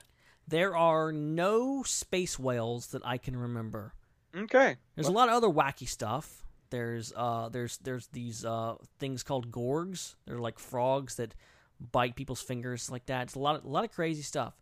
But it's also you just have to not take it too seriously. You really cannot take it too seriously because you're going to be disappointed. Yeah, I'm interested in the animation style for one thing. Some of the space battles that I've seen projected in previews and stuff look really cool. And I'm interested in Poe Dameron appearances and the tie-ins that it's got to the Force Awakens and things like that. Those things I'm intrigued by. It's just some of the other stuff that I heard about that kind of had me teetering on the edge. But you make a fair point that knocking it all out in a more concise fashion might make it more enjoyable than seeing filler episodes every so often. And it's on streaming service, which I already have that streaming service. So the only thing it's costing me is my time, and that's exactly what people have a lot of right now. Exactly. And there's certain elements that might not sit right with you, and that can be the case for any series. That happened in the Clone Wars, that happened in Rebels, But when you're binging it and when it's only 22-minute episodes, you can fly through that and say, hey, I'm not even feeling this episode, I'll just skip this episode. But I think Resistance does enough, especially season 1, where it's telling a complete story. Every episode is kind of building towards something big that happens at the end of the season that you don't see coming. And there's a lot of great moments. I think, there's a lot of, dumb, funny stuff. Kaz is a absolute goof, but he's funny. And Niku, who's played by Josh Brenner, is one of the best Star Wars characters ever. I'm sorry, he is. He's hilarious, and he's great. So watch it for Niku, if nothing else. See, that's exactly why I haven't been watching it. Because the memes and the captions and the quotes that I've gotten from Niku have just made me facepalm a little bit. No, he's like Drax the Destroyer, but he doesn't want to hurt anyone. Like he's that lovable. That kind of defeats the whole purpose of Drax. Can you imagine if Drax the Destroyer was Drax the Softy Pants McHuggable? Like, what? Who would want to watch that? You just have to see. You just have to see for yourself. I guess so. I have a little bit more time off this summer because I'm not taking any online classes during the summer. So part of what I'm going to be doing is trying to figure out what to do with my evenings over the course of the summer. And now I'm working on a list. So this helps. Nice. On to my number 3 then, yeah? Yo. Okay, my number 3, for starters, is not finished yet. It is still going on. So once you get caught up, you then have reason to anticipate what is going to be its final season. They have just finished recording the final season of this, and you've got plenty of other seasons to watch and get caught up on until the final installment of this show comes to light. This is actually a show that we have talked about years ago on this podcast. And both of us, I mean, probably you more than me, because I got back into it like within the last 6 to 12 months. But both of us kind of dropped off with this show, and then I found a way to pick it back up somehow. But we gave this show stellar reviews in the first year of our podcast. And it has been flying under the radar, probably, for the last several years that we've been recording. We haven't done any season recaps of this show in a long time, but it has gradually been building upon itself to the point that it's got almost an endgame type of feel for this final season. Like, everything's coming to a head. Everything's going to have to be solved here in this season, and we're going to have to get satisfaction of stuff that we've been waiting on since like season 1 and 2, for crying out loud. And I think as far as a bingeable, serialized drama is concerned, there are very few network programs that do it better than the CW's show, The 100. I knew you were going there. I knew it, and I could not agree more. It is one of the best written shows that I've ever seen.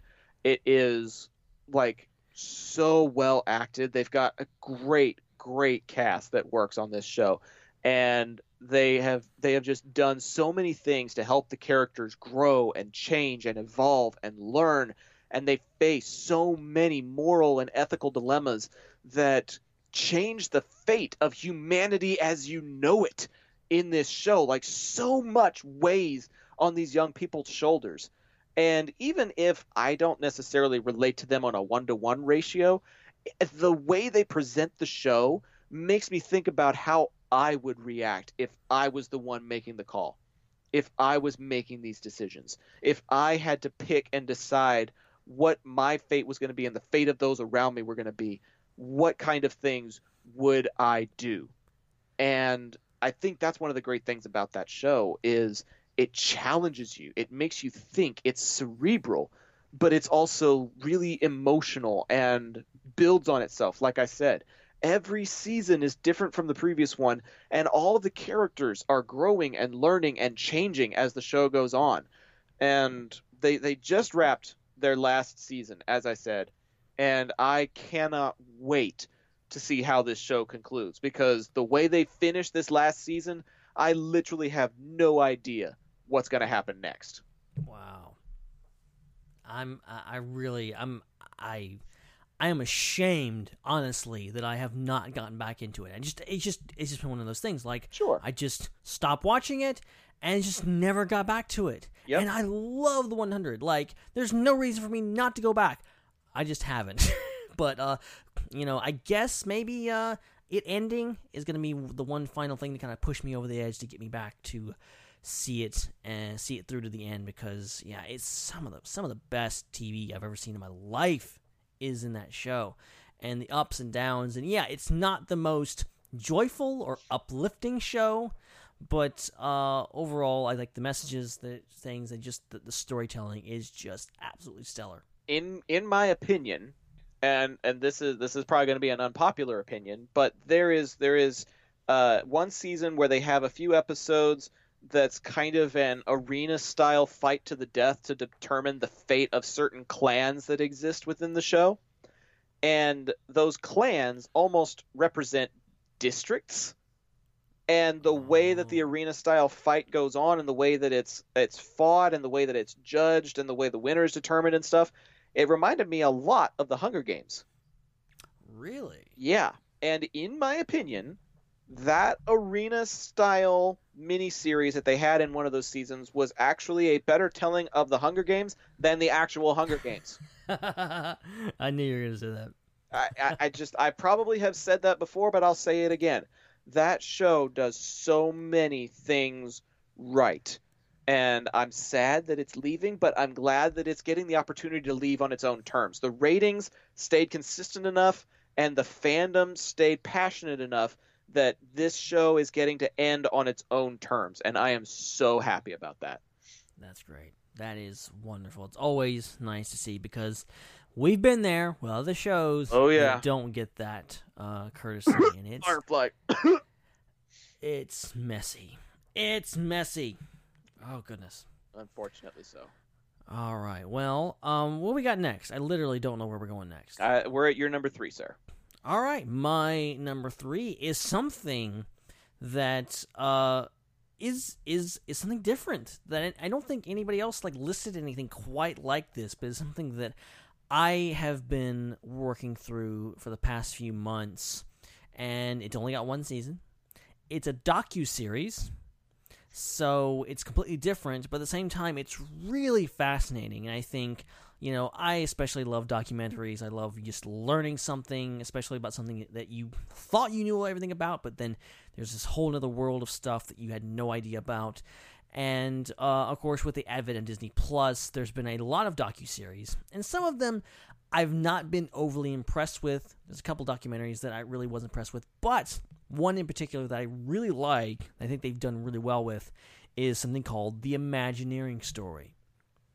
And basically, it's a 7-8 part, something along those lines. They're hour-long episodes, and it's basically the story of Disney in general. It mainly focuses on the Imagineering side of things, and you get some behind-the-scenes stuff on all the makings of all the rides at Disneyland, at Walt Disney World, and all the other parks. But if you're into Disney or just even vaguely familiar, I think even if you're not into Disney, you would be fascinated by this, because and it's pretty, everyone knows Disney is kind of sanitized in the way they kind of present things, and it's all hunky-dory, happy thing.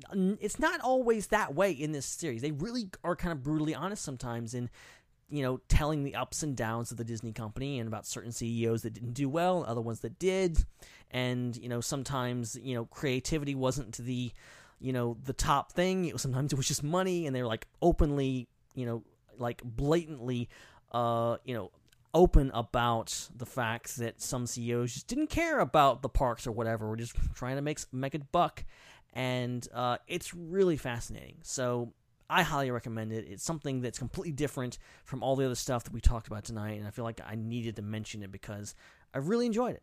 I really enjoyed just getting into and learning a heck of a lot of stuff that I didn't know about Disney. And the first episode is basically about Walt Disney, but then he dies at the end of the first episode, which I know, not uplifting, but I think overall it's an uplifting story because it kind of carries on with people trying to carry on his legacy, and I think that's a huge thing with Disney and just people in general. So, The Imagineering Story on Disney Plus, go watch it. It's my number 3. How many episodes is this? This is, you know what? I've got Disney Plus literally right in front of me. I could just go check. You know what I'm saying? I mean, you're on the spot like that, but I was just no. I should have had that up. Like you mentioned that it was a little bit shorter, but has a lot of depth to it, which is interesting because you don't really get that a lot from some programs that are shorter like that. Like it takes a while for it to build on itself and kind of develop, but for something to have that kind of an impact in one season, like. Even if it is a docuseries, like there are not very many shows that have that kind of immediate impact. Tiger King obviously has that immediate impact on Netflix right now, but there's not a whole lot of them. I think maybe like Making a Murder probably had that impact a few years ago, that little mini series that Netflix put out, but there's not a whole lot of them out there that have that capability. Yeah, and okay, so to put things into perspective, the Imagineering Story, it has 6 episodes total. And I'm not sure they may. A few months to watch this. Well, kind of. I've been doing it with my family and each episode is over 60 minutes long. So you're talking about almost like a series of documentaries, like all in a row, and they all focus on different parts of it. So you can kind of watch this one, and you're kind of talking about, old and school, and it starts way back when Walt Disney was around, and then kind of goes up into the modern day. So you start seeing more and more familiar stuff. But you could feasibly, if you're just watching it straight through, you could probably knock it out in a day or so. But it's also good to just kind of, let a slow burn as, just it's really fascinating, and, it's a lot of good content. That's cool, man. I never have been able to, successfully navigate through certain documentaries, and I don't know why. Maybe there was something about them in my childhood that seemed boring to me, and so now it's just registered in my subconscious. It's like, oh, documentary, oh, boring. Like I don't know what it is, but there's a lot of them like that I just have a hard time getting into, and so I like having very specific recommendations like these because it gives me something to kind of like hyper focus on. I don't know what it is, but maybe I just enjoy watching characters portray things rather than doing these interviews with stuffy people with ties on in a office setting or something like that, or a study or whatever. Like those pull aside History Channel things where they show you like black and white images of the battle scenes and you've got some bland narrator talking over it or something like that. Like that stuff that's going to put me to sleep. Or it's, about, them finding ancient aliens, and then spoiler alert, by the end they didn't find any ancient aliens. Right? Like that's just false advertising. Like that's a waste of my time.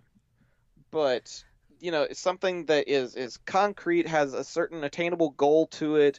Only, like you said, 6 episodes. Like I know what I'm getting myself into, and it's a little bit easier to get into something like that. So I may check that out, but I can't make any promises because it's just anything documentary. Maybe that's part of the reason why I haven't watched Tiger King yet, is I don't know what to expect out of it. And they've called it like a limited docuseries, and I'm like, this is another documentary? I don't want to watch another documentary. Like, I don't know how that got so ingratiated in my subconscious, but somehow it is. And I've got to shake it somehow. So maybe Tiger King can help me with it. Maybe Imagineering Story can help me with it. I don't know, but I got to shake it somehow. Yeah, I hear you there. So, and documentaries aren't for everyone, but if you're going to watch one, I recommend this one. That's cool. That's cool. I was not expecting a docuseries to be like in a top 5 things to binge. That's fascinating. I like being unexpected. Yes, very unexpected. And I'm probably going to be a little unexpected with what my next selection is, because this isn't something that I've really talked about a whole lot on this podcast. I may have made a brief mention of it when I said that I had just started watching it and I'm kind of in the middle of it. But really, I've been trying to get you to watch Parks and Rec for so long, and since I've been talking about Friends so much, this show has kind of fallen by the wayside, and I'm embarrassed by that. But I'm going to bring it to light here with my number 2 recommendation. This show, it's so different. It's so different from anything else that I've watched, and yet so accessible and attainable that I'm like, where has this been all my life? Why have I been waiting until now to watch it? And it's currently in its 7th season, and I think it's been confirmed for an 8th. And this show has actually been spanning across 2 different channels.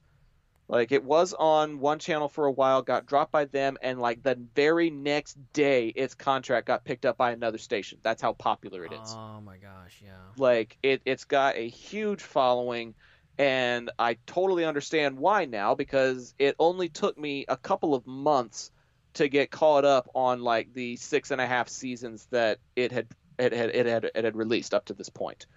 And now I'm at that point where I'm watching every episode when it releases on Hulu in order to keep up with the storyline, because I'm just so involved in it now. And that is the Andy Samberg comedy series Brooklyn Nine-Nine. Yep. I feel like I've probably mentioned it every now and again, but not nearly to the depth that I wish I could. I love Friends. I love Parks and Rec. I feel like those are kind of givens, but they can also be kind of serialized. It's like, yeah, you can watch a few episodes here, you can watch a few episodes there, but somehow, some way, I just got totally hooked on 9-9. The stories that they tell, the mysteries that they solve, the friendships that they have, the dynamics between the characters, the ensemble cast nature, the way that they advance certain things, like having an openly gay supervisor, having a bisexual coworker, like they address all of these really heavy topics in yet a very accessible, attainable, and entertaining way. Like, fantastic writing, fantastic cast and acting. Like, just when you feel like you've got somebody pinned, like you feel like you've got their character down, you know what to expect from them, they throw you a curveball and you get something new out of them. And it's just so fun to watch, so much fun to laugh at and enjoy. And like, I enjoy going over to my parents' house, because if I'm caught up, they're usually not. And so I'm like in the middle of season 7 with everybody else, and my dad's only in like season 3 or 4. So I get to go back and watch certain episodes again. I get to have those laughs all over again. And like, it's got a high rewatchability factor, but it's got a really high binge factor, in my opinion. And I am actually considering just going back and binging it again so that I can laugh at it all over again. Highly recommend Brooklyn Nine-Nine if you haven't seen it yet. Nice. Yeah, I have heard so many things about Brooklyn Nine-Nine, and you know, a lot of it came when it got canceled the first time. Mm-hmm. Like, and just the groundswell of support it had, and it eventually ended up back on another network, which was just shocking, because you see shows get canceled all the time, and sure, it's unfortunate, but that's a passionate fan base. There really is. That and Clone Wars fans, like, really impressively devout to their shows, and in both cases brought them back from the dead. So that's amazing, and that's another one that I've genuinely been like, okay, I got to start that one. Well, I think the thing that really gave it a lot of credence recently was this Twitter page called, I think it's called Out of Context Brooklyn Nine-Nine. Oh no. And they just post random screenshots of the show, and it turns out to be like super accessible and relatable to the situation. And one of them is this character who shows up, and he's really eccentric, and he does these really weird, crazy stuff, like even more crazy than the normal stuff you see on this show. And probably about 6 months to a year before COVID, hit the world by storm, this show had a sequence where this guy's got a whole bunch of tattoos all over him, And one of the biggest tattoos he's got on his left shoulder, in all caps with 3 exclamation points, says, "Buy toilet paper." And then the main character, Andy Samberg's character, Jake, says, "I hate to think of the horrific event that led to a reminder of this size." It's almost like... That is too close to home. It's almost like it predicted this crap. Like, it's so funny how close to home it hits without even trying. And I think that's the beauty of the show, is it's like intentionally and simultaneously coincidentally brilliant. My gosh. Like, it's so much fun. And what's funny is the character that's got the tattoos on him is actually a guest on Parks and Recreation and another NBC comedy called The Good Place. Oh my gosh. So this guy has been like making the rounds on different sitcoms, and I enjoy him in each one of them. He's hilarious. That's funny. Yeah, that's another series, The Good Place, that I want to get into. Yep, The Good Place is worth checking out. The Good Place is definitely worth checking out, but I think that is best saved for another episode. We still have the Clone Wars to talk about, man. Come on. Yeah, I know, and I guess it's time for me to go to my number 2. Mm-hmm. My second one. It's time to go number 2, and maybe go number 1 while you're in the restroom. Who knows? I'm not even gonna fight it this time. I'm just gonna keep going and ignore it. Maybe it goes away. So my second one is a show that I have been a cheerleader for so many years. This is the first TV show, because like growing up, I would watch TV shows with my parents, stuff like that, and I grew up on certain shows. And, but I never, devoted myself to, watching a show every single week. It wasn't until Clone Wars came along that was really, into it every single week. But, I don't even count Star Wars, because I'm devoted to Star Wars nonetheless. I'm a total Disney shill. I was a Disney shill before there was even a thing called Disney shill. But, so, with this new show that came out, right after I got into the Marvel Cinematic Universe, I was like, okay, this is my chance. And yes, this show has had its ups and downs, but I think overall it's been really strong showing. It has, and I actually lied, because this one has several seasons under its belt and one more still to go. And it's on streaming. I believe all the episodes are on Hulu right now, so you can go watch them right now if you have Hulu. But Agents of S.H.I.E.L.D. is a show that a lot of people, I think, dismissed out of hand. I think it deserves a second chance. I think it did a lot of really good stuff. I'm not saying the show is perfect by any means necessary. It's had its downs. Oh boy. But I think it had some of the strongest and most consistent storytelling in TV I've seen. And I love the way it's structured. I love what it's done. And, it takes the character of Phil Coulson, who we know from the movies, who died, and makes him even better, in my opinion. He's a more layered character and does some more interesting things. And yes, even though it's technically in the MCU, this show just goes off on its own, and it really embraces just being wacky and weird and comic future at some point, doesn't it? There is time travel involved. There is a lot of time travel in the last couple seasons. And they are transported in the future, and that's, I think, some of the best stuff. It's insane. Well, it's almost like a clean slate for the show at that point. Like, you've spent years building these characters, and then you thrust them into a new environment and see what happens. Yeah, well, and see, there's so many diverse things. There's, the LMD arcs where they are creating, robots that look exactly like humans, and then they start replacing real humans with these LMDs, and then there's a network that they get sucked into, and they have to escape from, and if you die in the network, you're actually, dying in real life.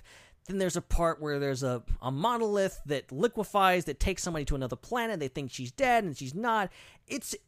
There's so many things, so many brilliant ideas they do. And what's great about it is that it's not like a season-long thing where it's like you have one problem and they spend the entire season fixing it. It's, especially in the middle seasons, they'll introduce something happening in episode 1 of season 4, and then you'll carry on for 2, 3, 4 episodes, and then that problem will be resolved, but it will lead to another problem that they have to solve. And it ultimately is connected to the first one, and it kind of rolls into this, and just keeps going. So you get these small payoffs throughout the season, so you're not waiting, you're not just watching an episode. Like, I got, not to throw shade at another show, but like, I gave up on the Flash TV show. I love that show, but I gave up on it because that show just became of the only interesting episodes were the season premiere and the season finale. There was nothing happening in between, and you would get like a bunch of fluff and then 5 minutes at the end where they're actually doing some storytelling to further the plot, and nothing happened. And I was like, I'm done with this. I'm sorry. I'm spoiled on Agents of S.H.I.E.L.D., which was actually doing it really well and was moving the plot forward in a way that it keeps you engaged. Something's happening, every few episodes you get a big payoff, something huge happens, and then you keep going. And there's just so much happening. You if you're familiar with the movies, obviously the entire Hydra subplot is played out, but it's from their point of view, some of the best stuff.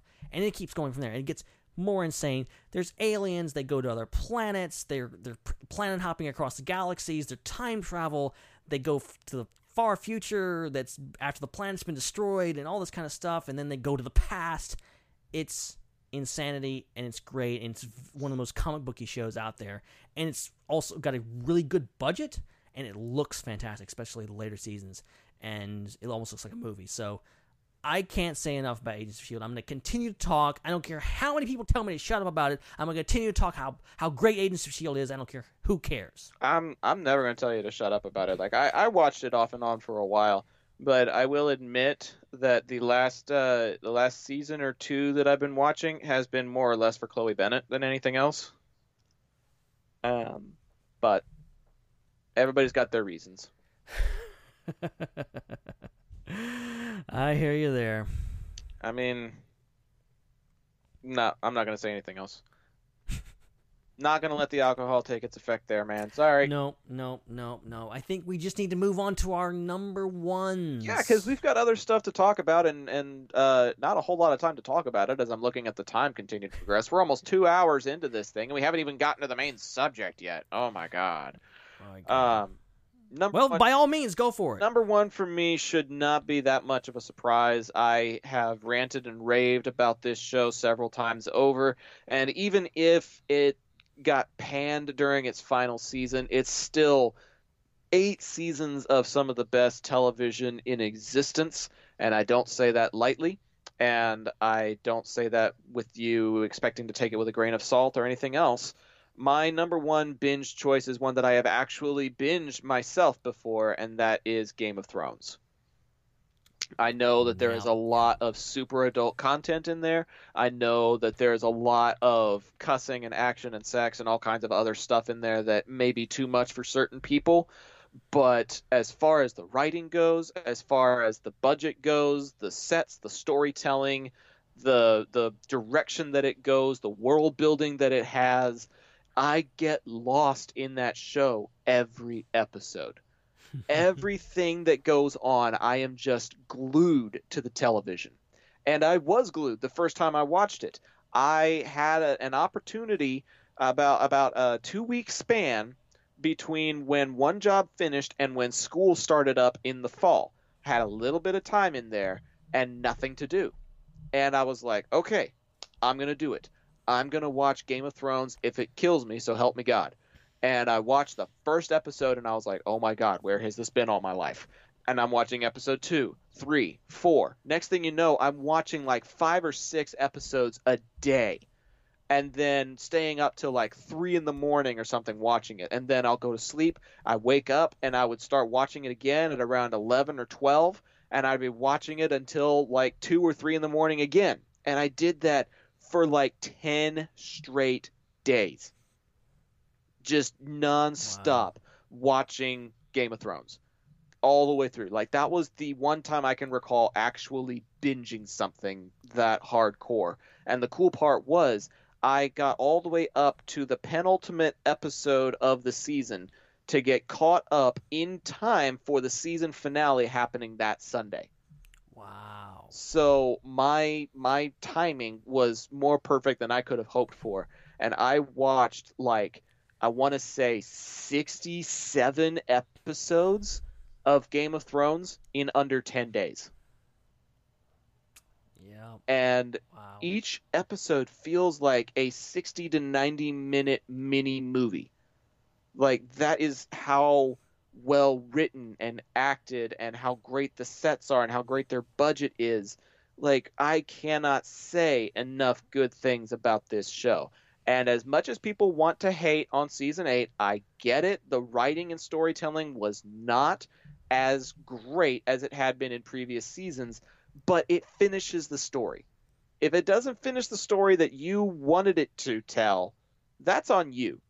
But it finishes the story. It gives a conclusion to something that has been building since like 2011.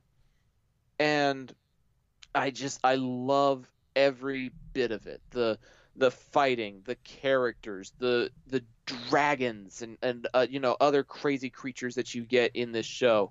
The deception, the tactics, the war. There's just so many things about it that is something that you can get latched onto. And I even got my dad latched onto it. Like, I was very surprised that I was able to get my dad into the show, but that's one of those ones that he ended up binging. I had the digital download codes, and I would watch them digitally at home, and I loaned him the discs, and he would watch them at his house, and then we would get together for, like, the last 2 episodes of the season, like episodes 9 and 10. We'd watch those together. And that became like a thing that we bonded over one summer, and it was cool. So I highly enjoyed my binge of Game of Thrones and would highly recommend it to other people as well. Yep, I think that's definitely apparent. Game of Thrones really speaks for itself. I mean, literally one of the biggest shows ever. Mm-hmm.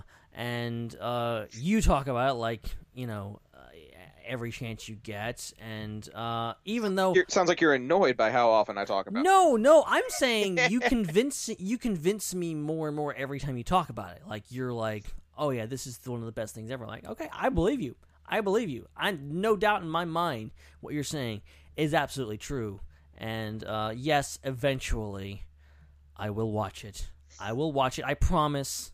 One day. Hey, like I said, maybe. I've got them all on my Google account. All I need is like a Chromecast or a TV with Chromecast built in, and I just pop that sucker up onto any TV, and you and me, we'll watch that first episode, bud. Looking forward to it. Well, my number one is one that, you know what, I don't need to go into too much detail on this. I think it goes without saying. I think it's one that, yes, it's a shorter option. It's a more recent option. It's probably a more obvious option for me. Oh, no, you're not going there. Are you? Think maybe? I don't know. I don't know what you think I'm going. I don't know where you think I'm going. When you say obvious option, shorter option, I have a feeling.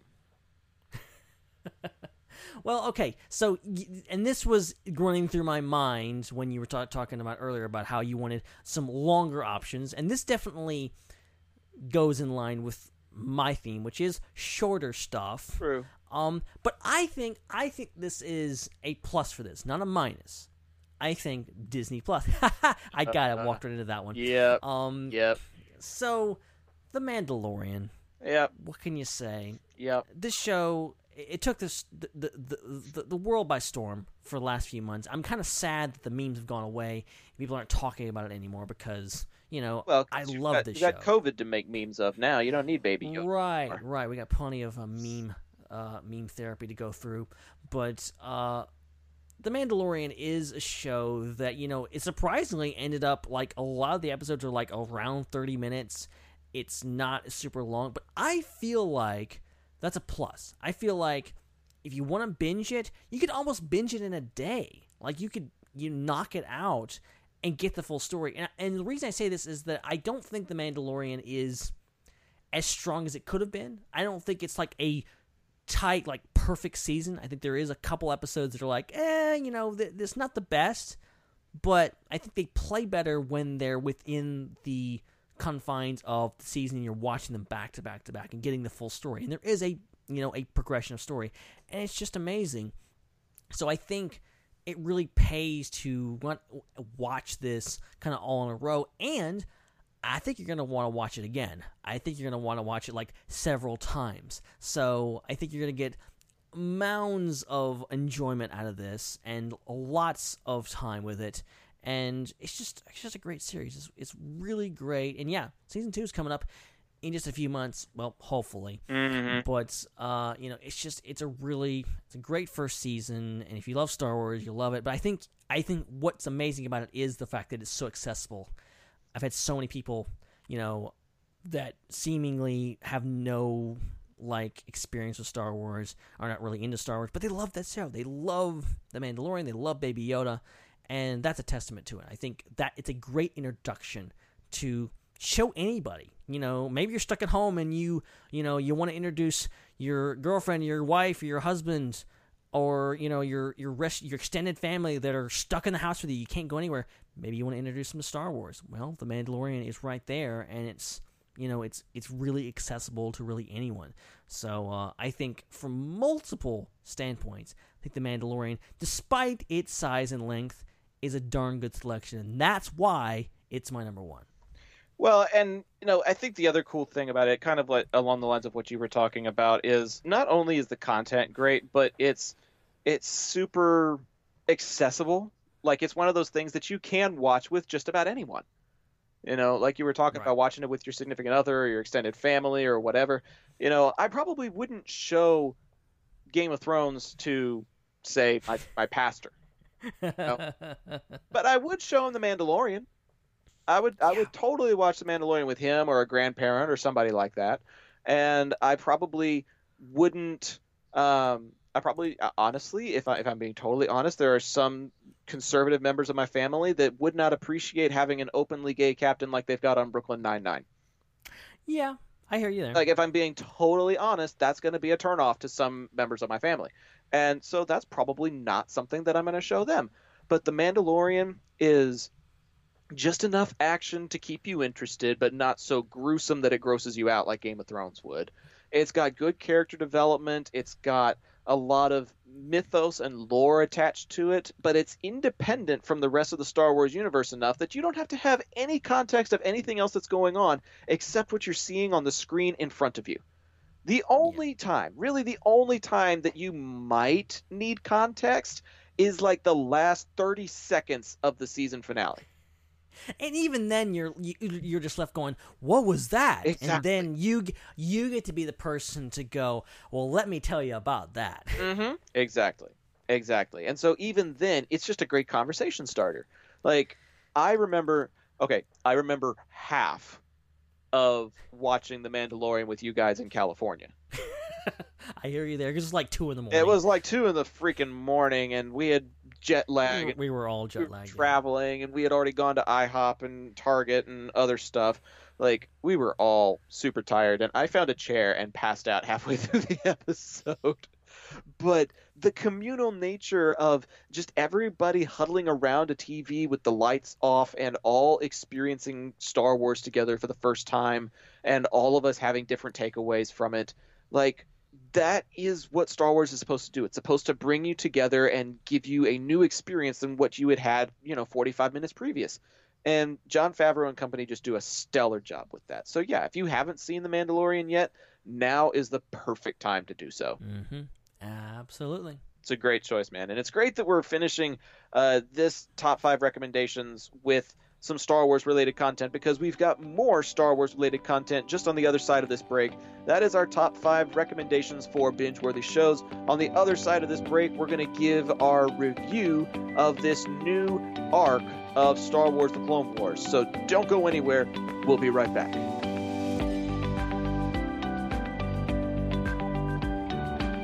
This is IPC.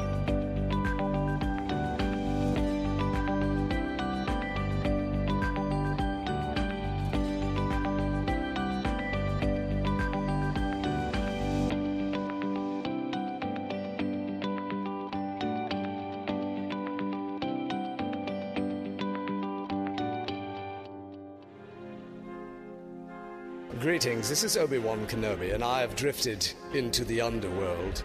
The Star Wars underworld. I have a bad feeling about this.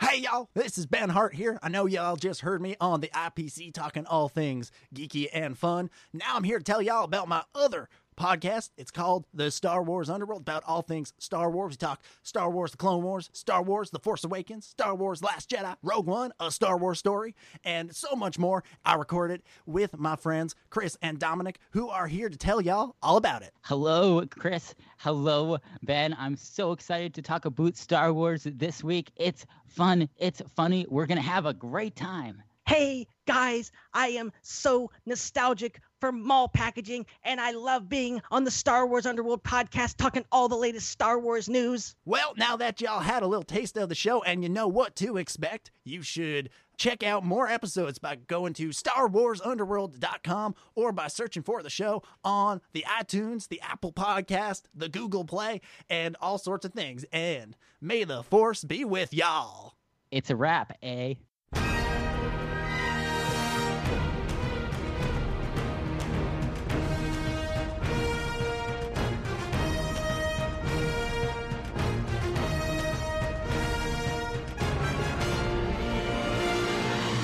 And we're back here on the IPC podcast. Just finished top 5 binge-worthy recommendations from the members of our Peacekeeper Corps and our patrons.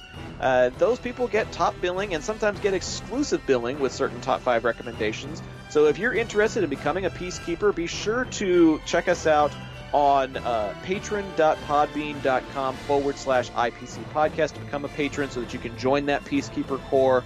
And we've got some special people like Joey and Rachel and Dan, Parker and Carrie, and our buddy Jake, who wasn't feeling good, but is apparently feeling good enough to do a live stream on Instagram. I don't know what the hell is up with that. We see what you're doing over there, Jacob. I got a notification that Jake Damon is live on Instagram, and I'm like, what the hell, Jake? But well, you can do those live streams from bed. You can't. It's hard to do. It's hard to podcast from bed. I mean, honestly, you can just get a recording app on your phone and get on Skype. It's not that hard, Jake. But whatever. But Joey, Jake, Rachel, Dan, Parker, and Carrie all contribute financially to the show, and we super appreciate them doing that. If you're interested in becoming a patron, if you're interested in joining our Peacekeeper course, you can get access to exclusive content, scheduling, and so much more. Then be sure to go check us out there. And as long as you're online, go find us on social media at IPC Podcast on Facebook, Twitter, and Instagram, and find most recent episodes of this podcast with our partners over at StarWarsUnderworld.com. Yeah. Also, by the way, congrats on 10 years, dude. Thank you very much. Wow. It's been, as you can tell, a long time coming. I mean, yeah, obviously 10 years. How does it feel to have a Star Wars fan page / podcast that's been around for a decade? It's insane. I mean, it in a way it doesn't feel like 10 years. And in other ways, it feels exactly like 10 years because it has been a long time, and we've been at this hard at work, and we haven't been doing it all. That was just when the Facebook page started. Yeah. And since then we had the website and the podcast like that. So it came slow, but still been a long time, and very rewarding. And can't wait for the next 10 because the first 10 were pretty darn awesome. And as you can see up on the Star Wars Underworld Facebook and Twitter and Instagram, I put together a little collage of all the pictures, and there's some of you in it, there's some of Jake in it, there's a lot of people in it. Yeah. And it brought back a lot of memories for me, all the amazing things we've done over the years, and yeah, cannot wait for the next thing, because everything's up in the air now, and I don't know we're gonna go to Celebration or whatever, but I have those memories, and I have the hope that we have so many great things coming up over the next decade. Well, dude, I've got a house to myself now with couches and pull-outs and beds and crap. Once this COVID thing lifts, maybe we just do a hangout in Texas where we're just watching movies and TV shows and stuff and doing a giant Star Wars nostalgia trip together or something. After this year, I'm going to need something. Right, exactly. But, dude, I remember the SWU when it was 3,100 people. Wow. Like, I remember, I've told this story before, but I'll tell it again. I was a big fan of the first couple of seasons of the Clone Wars, and at that time I was on this kick of finding fan pages so that my Facebook friends would know that I'm a fan of Aura Singh or Savage Opress or whatever. And our buddy Chris had been making a lot of those types of fan pages dedicated to Clone Wars characters. I found a lot of those, like Cad Bane and the like, and started following them, and each one of them had like, this page also likes these pages, so you might also like them as well. And that's how I would find like a Commander Cody and a Captain Rex fan page, and different things like that. And each one recommended this site called the Star Wars Underworld. And little old innocent me from 7 or 8 years ago thought that this whole concept of Star Wars Underworld literally meant the underworld, not like the Star Wars underworld, but an underworld with Star Wars in it. And I was like, oh my God, is this like some kind of Star Wars black market or something? What kind of things are going on here? Like, I didn't even click on the page for the longest time because I was like, I don't know what's going on here. I don't know if I want to know what's going on here. Like, I don't even want to know what's happening over there. I don't know what kind of things, like, are they selling spice or some crap like that? I don't know what's going on over there. I'm not going to go anywhere near it. And then I found it, and it was like, oh, like you were having quotes and caption contests and trivias on Fridays and stuff. And like, I ended up subscribing to the Underworld statuses via text message so that I got an update every time you guys were posting something. Like, I think at one point I subscribed for the trivia contest, and it asked, like, trivia question, how many forms of lightsaber combat are there? And I just punched in the number 7 in my text message and hit send so that I could be one of the first people to respond. Like, oh my gosh, I remember that. I was super hardcore dedicated, and I still am, just in a different fashion, I suppose. But oh, those were the days, dude. To watch you guys evolve from a little community group of about 3,000 people to where you are today is just super impressive, and I am so excited for you guys and so proud of you for another thing. And like you said, it's been a really crazy 10 years, and there's still another 10 plus to come. Who knows what's going to happen in the next decade? It really, I could have never imagined what happened in the last decade. I can only imagine what might happen in the next decade. So, I can only imagine. Oh no, that's totally different context. Oh man, that song makes me cry, dude. Okay. The cool thing is, it was the Clone Wars that brought you and I together through the Underworld. And it was kind of the Clone Wars and Marvel and DC and some things like that that inspired us to start the IPC podcast. And here we are almost 6 years later, a little behind the SWU, but no big deal. Here we are almost 6 years later, and we have more Clone Wars content to talk about. How cool is that? Frickin' finally. Like, got it. Oh my gosh, we got to talk about the Bad Batch arc a few weeks ago, and now we've got this Ahsoka storyline finally completed. And I'll admit, I would say at least 75 to 80% of what transpired in this arc I was confused by. And oftentimes befuddled that this is the direction that they went and this is the story that they told. But there were some redeeming moments in there and some interesting plot progression that's going to lead us into the next arc, which theoretically should be like some of the most mind-blowing stuff that we have seen from this show. It's supposed to have like almost direct ties into episode 3, for crying out loud. And so like, I can't help but feel like maybe some of this stuff was just character development and calm before the storm type of situation, and come next week and the next few weeks to come, that's when things are really going to hit the ground running. Right. And I kind of share some of the sentiment that I've heard around some of your sentiment in regards to, all said and done, this won't be one of my favorite arcs of the show. I think it was fun enough. I think certain things, I kind of question why it had to be this arc as one of the final arcs of the show. And a lot of unfair pressure that's being put on this, because if this was just a normal Clone Wars arc, people would be like, oh yeah, whatever, it's just another arc, and I didn't care for that one, but there'll be more. Now it's like, there's not going to be any more. I have to love this. Mm-hmm. And it's unfair, because I think there is some good stuff in here, and people keep calling this filler. And I think that's not the best argument against this, because, let's face it, Bad Batch also, the Clone Wars show in general is mostly filler. It's mostly just filling in the gaps between the movies, and it's kind of telling these individual different stories, and then overall there's kind of an overarching story that's going to come to head in Siege of Mandalore.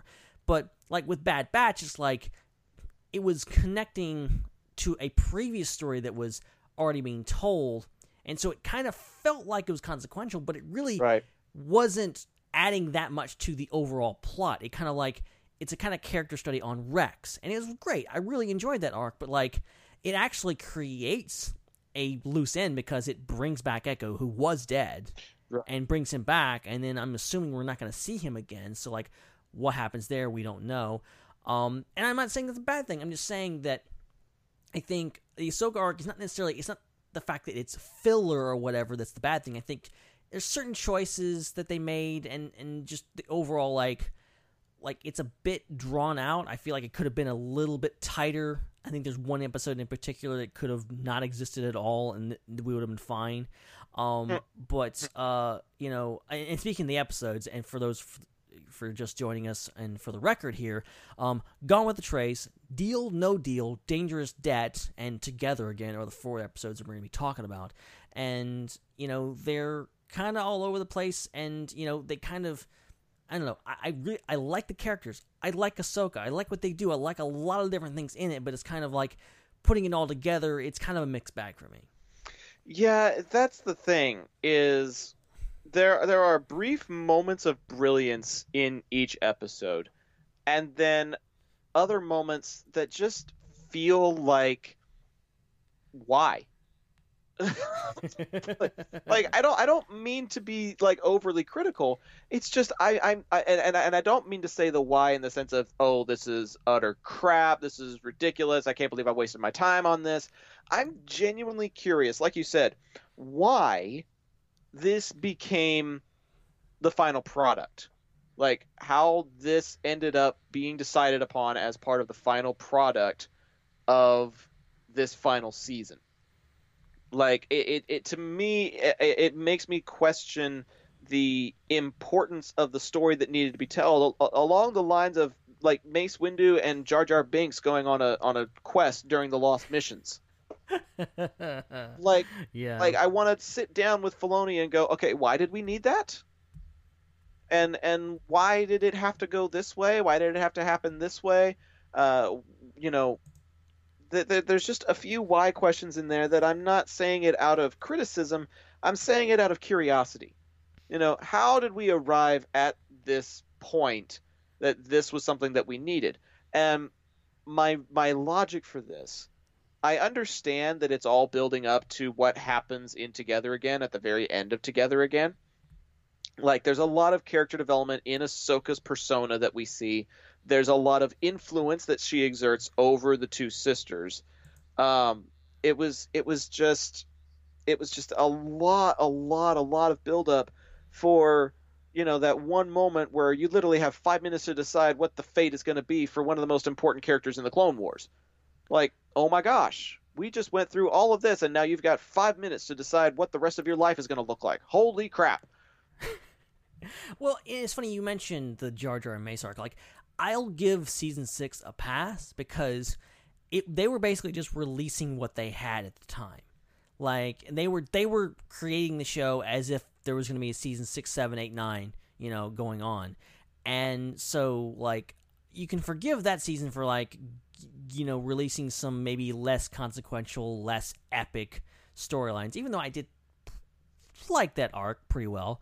You know, it's not the best. It's not the best the show has to offer. But with this is they've outlined the fact that this was specifically picked as these are the last 3 arcs. They're most important. And there's some good stuff in here. There's good stuff about the Jedi, about, you know, especially in that 3rd episode where we get the reveal. Spoiler alert, by the way, if you haven't seen the episodes, we're going to be spoiling that. Oh yeah, we're spoiling all of this, man. It's on Disney Plus. Go watch and come back. But like, you get the reveal that, you know, Trace and Rafa's parents were killed in kind of conjunction with something that was going on with the Jedi, and the Jedi didn't handle it very well, and they blame the Jedi for it. Well, and you know, and it goes all the way back to season 1. That's one of the brilliant things. Again, like I said, moments of brilliance. It was such a cool concept to take a look at something that we had explored way back in the season 1 finale. And here we are, years later, re-examining it from another perspective. Right. I love that, and I love the kind of tearing down of the myth of the Jedi, and understanding that the Jedi at this point had lost their way, and reaffirming why Ahsoka left. Like, Ahsoka is left, and I think one great thing this arc does is kind of like show her in this very vulnerable state where she's kind of like, you know, she's one thing that I don't know if I've actually talked about it before on any podcast, but like, you look at the Bad Batch arc, like it has Anakin and Obi-Wan, all these clones and Rex. Ahsoka would have been there. Ahsoka would have been in that arc, involved in that battle and all that action, but she wasn't. She was off doing this. And if it seems boring, it's because it is. And I think it's getting to Ahsoka that all this is happening. She's not involved anymore. She's out of it. And I like the contrast of that and her, but also her kind of obviously thinking, what have I done? Like, have I made the wrong decision by leaving? And what she experiences with the Martez sisters is kind of like a reformation of, like, yes, she was right that the Jedi were kind of, you know, had to stick up their butt, you know, about a lot of things, and weren't really doing what they should have been doing to help the galaxy. But, you know, also by the end of this, realizing that she kind of can't stay away from the action. She's going to get pulled back into it, and she can make a difference. Right. And I think that's the thing that the sisters kind of realized towards the end of the episode is, even if she's not a Jedi, she's got the training and the experience and the compassion to be able to still make a difference even without the title of Jedi. Right. And I think that is the cool thing, because like in the middle of that episode, Together Again, like Rafa's perspective is she wants to one up Ahsoka. And then when she realizes that Ahsoka doesn't have an angle, she doesn't have a gimmick, she doesn't have something that she's in it for, she's just that kind of a person. She's just a genuinely nice, caring, compassionate person. When she realizes that, then her perspective of who Ahsoka is actually does change. And I think that's something that some people are missing about this arc, is that even though Trace, it kind of comes across as a little bit on the innocent side, by the end of the arc, she has really grown and is fending for herself. Like when they're fighting off the Trandoshans at the end of that episode, she has become more competent in her skills as a pilot. Like, she has a development. Rafa has a development in the sense that she learns to trust people other than her sister. And that she knows that there are ways that you can depend on other people outside of family, and that sometimes you can have family that you choose and not just family by blood. And so, you know, it's not just Ahsoka that's learning and growing and becoming more in this arc. The Martez sisters do grow. It's just, it feels like slow growth, because there are so many instances in this arc where it feels like we're right back where we started. Like, especially in Dangerous Debt. Yep. By the end of Deal No Deal, they've been caught in a tractor beam. Beginning of Dangerous Debt, they're in a jail cell. By the end of Dangerous Debt, they're back in a jail cell. it's like I enjoy the episode as it is. Like, it's a fun episode, and you get that great scene at the beginning where you get that information about their parents, and it's important. Yeah, it's important, but like that scene could have been inserted into another episode, and you take this episode out, and it makes no difference. Like, and like what surprised me is I watched Together Again today, which is a great episode, but it like picks up where Deal No Deal leaves off, and even the characterization of the characters feels like, oh, they're just picking up where this like Dangerous Dead didn't even happen. Like, it's really weird, and I don't know. I feel like, again, if you watch it, if you're just binging it and you're watching them back to back and you're not watching them weekly like we are, maybe it'll play better in the future. But week to week, it feels really weird. And I'm saying this as someone like, yes, Clone Wars is somewhat filler. It's not about like getting from point A to point B. It's like how experiencing the story, but at the same time, it feels like, I don't know, the ending of that episode is like, wow, that was a waste of time. Like, they end up right back where they started, and it's very cyclical. And I know things go in cycles and everything comes back around in Star Wars, but that was a little on the nose. Yeah, I mean, and I just don't know if that was what we needed in this arc either. Like, I understand the idea of giving you some sense of unease and a little bit of a cliffhanger feeling, perhaps, in order to, entice you to be excited about the next episode. Like, I get it. I get the intent. But when you're talking about wanting a story that ends on a cliffhanger and you want to know what happens in the next episode, you want more of the characters, more of the story, there are plenty of other Clone Wars episodes that do that so much better. Like, there are probably a couple of consecutive episodes of the Umbara arc that do that so well. Mm-hmm. Like, I would say the first episode of the Umbara arc, you're kind of hit the ground running. You're getting to understand the characters and everybody's, methodology, especially General Krell, and they end up getting ambushed towards the end of the episode, and they're like, still think this is a good idea, and it's like, I don't know, I'll let you know if we survive this particular battle or something like that. Like, you don't know if you're even going to come out of that battle alive, and then you iris out to the credits and you're like, holy crap, what's going to happen next? Like, I feel like that was the intent of the end of Dangerous Debt, where you're back in the jail cell, you don't know what's going to happen next, and you're supposed to be like, holy crap, what happens next? But it feel like it misfired for me just a little bit, and I feel like it probably happened for some other people too. Like, I get what the intent was, but I feel like the execution might not have been all the way there or something. Yeah, I think Dangerous Debt and Together Again both feel kind of like there's so much like back and forth, and it's like you're trying to get somewhere and it's just like running in place with the story. I'm like waiting for something to happen that's actually meaningful. Yeah. And, it doesn't always happen. And I think altogether it probably plays pretty well. And, it is a fun arc, but I think, I don't know, like, you get to the end, you get Together Again, like, it gets really interesting when, like, Maul shows up, and, like, you get mentions of Crimson Dawn, and, like, that stuff is outrageously cool and awesome and fascinating, but it takes so long to get there, and you get so little of it. I'm like, why couldn't you either condense this into 3 episodes and say, okay, we're going to move the story forward to where you're getting there quicker, and then give you more of that stuff to where it feels like a better payoff, or, I don't know, like, do it in a way that just doesn't feel like you're, like I said, running in place with the story, because I feel like there's a lot of good stuff, it's just so few far in between, and you're left kind of, bored with it. You're kind of like waiting for something to happen, and it's not. Yeah, so what I did today was when I got home from work, I rewatched the first 3 episodes, and I was like,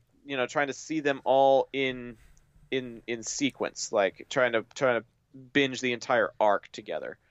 And I actually had to like get up and move around and go get a snack, get a drink and whatever before I came back, so that I had full attention for the new episode, because all 3 of the previous episodes, I knew what was going on. I knew what to expect, blah, blah, blah. Right. But the second time around, it might not have been quite as engaging as it was the first time, because I know what's happening. Like, I was trying to find smaller, nuanced stuff that I could try and appreciate a little bit more. I did find a few of those things, and I kind of want to talk about some of those nuances and like look at the brighter side of these episodes, because there are nuggets that are pretty interesting in each of these episodes, but like you said, they're so spaced out that it's hard to appreciate them. So I think maybe we spend a few minutes from each episode appreciating some of those brighter spots so that we can appreciate the arc as a whole a little bit better. Is that cool? Yeah, sure. Okay, so for me, in Gone with the Trace, some of the highlights that I really appreciated, obviously when Trace asks Ahsoka, where did you learn to fight like that? And she said, my older brother taught me. Like, I love that. God, my heart melted at that. I was like, oh my God, I can't believe she just said that. Like, all of the character development that we'd had between those two was like such a big moment of payoff right there in that little sequence. And then her interaction with binary load lifters. Like, not only the direct mention of something from A New Hope, because of 3PO's programming binary load lifters, you know, you've got that little reference in there, but also the fact that Ahsoka has encountered binary load lifters before in the Forces of Destiny shorts. Right, yeah, there was in that one. She actually encountered binary load lifters before, and so the Clone Wars is now referencing stuff from even the shorts that they've got. And so I thought that was pretty cool too. And then the robot itself kind of had some noises that reminded me of the noises made from the robot in Lost in Space. So, I mean, even the sound editing was very intentional as well. Yeah. Yeah, great. And I love that Anakin moment. The whole thing, I love. Probably my favorite moment in Gone with a Trace is the moment where she just steps out onto the landing platform and just looks up towards the portal. Yeah. It's this really kind of contemplative moment for her, and you can read so much emotion, so many thoughts. And like I was saying earlier, like I feel like at that moment she's really maybe even regretting like doing this. Like, you can imagine, like, you live life as a Jedi, that's all you know. You have this support system, you have this giant temple to go back to, that's your home, and then you walk away from that. Yeah. And you have nothing. She has nothing. Where's she going to go? She has a bike and a bag across her, and that's it. Yep. And, it's just this whole moment of, like, no matter how much she believed in what she was doing and believed in leaving the Jedi was the right thing to do because they basically betrayed her, that would be a gut-wrenching decision to make, and also one that she would probably immediately regret. Well, I think it's also an interesting dichotomy between what we got from her first experience with the underworld with Master Plo in season 2. Right. You've got the two of them on the speeder, and obviously we must go to the lower levels. You guys have that in your intro. Yeah, and that's where it all came from. Like, you have that comparison contrast where when she is a Jedi, when she is an apprentice, she is descending and looking down into the depths of the underworld in that sequence. And the camera shot there is very intentional, kind of doing an over the shoulder look at the rest of the world, a world that she doesn't experience because of the safety and exclusive nature of the Jedi Order and the Temple. And now at the end of the Clone Wars, at the end of the story, we're seeing a shot of her looking up at the world that she left behind. She's now in that underworld. She is now standing on one of the platforms that she previously looked at years ago in what is now essentially another life. And so you get the over the shoulder shot from season 2, and now you kind of have a similar shot in this season looking up instead of looking down. Like, it's very deliberate, very intentional, but also very subtle. You kind of have to be looking for it, but it's just a great comparison contrast and a great evolution of her story arc. Absolutely. And, and that's what this arc, I think, is trying to do overall is, catch up with her after she's walked down those steps and, like, what's life like for her. Right. And, the struggle of, she can walk away from being a Jedi, but she still has all these powers. She still has all this baggage with her, quite literally, coming with her, and she's still a Jedi. Mm-hmm. And I think even Rafa says something along the lines in the last episode. She's like, "You may not think you're a Jedi, but you're still kind of a Jedi. Like you're still a Jedi, right? Figuratively, you're still acting like a Jedi. You're being a Jedi. You're trying to do the right thing." And Rafa of all people saying that, someone who disliked the Jedi, who really disliked Ahsoka, was mistrustful of Ahsoka, coming to that point to say, "Look, you're what the Jedi are supposed to be. You're not what those guys consider to be a Jedi, but you are almost a true Jedi." Right, and I think that's the other cool thing is by stepping away from the Order and getting a bigger perspective of the world around her, she's more in tune with the situation that everyday people in the galaxy face, as opposed to what the Jedi generals are looking at in the perspective of the Clone Wars, and even as Keepers of the Peace.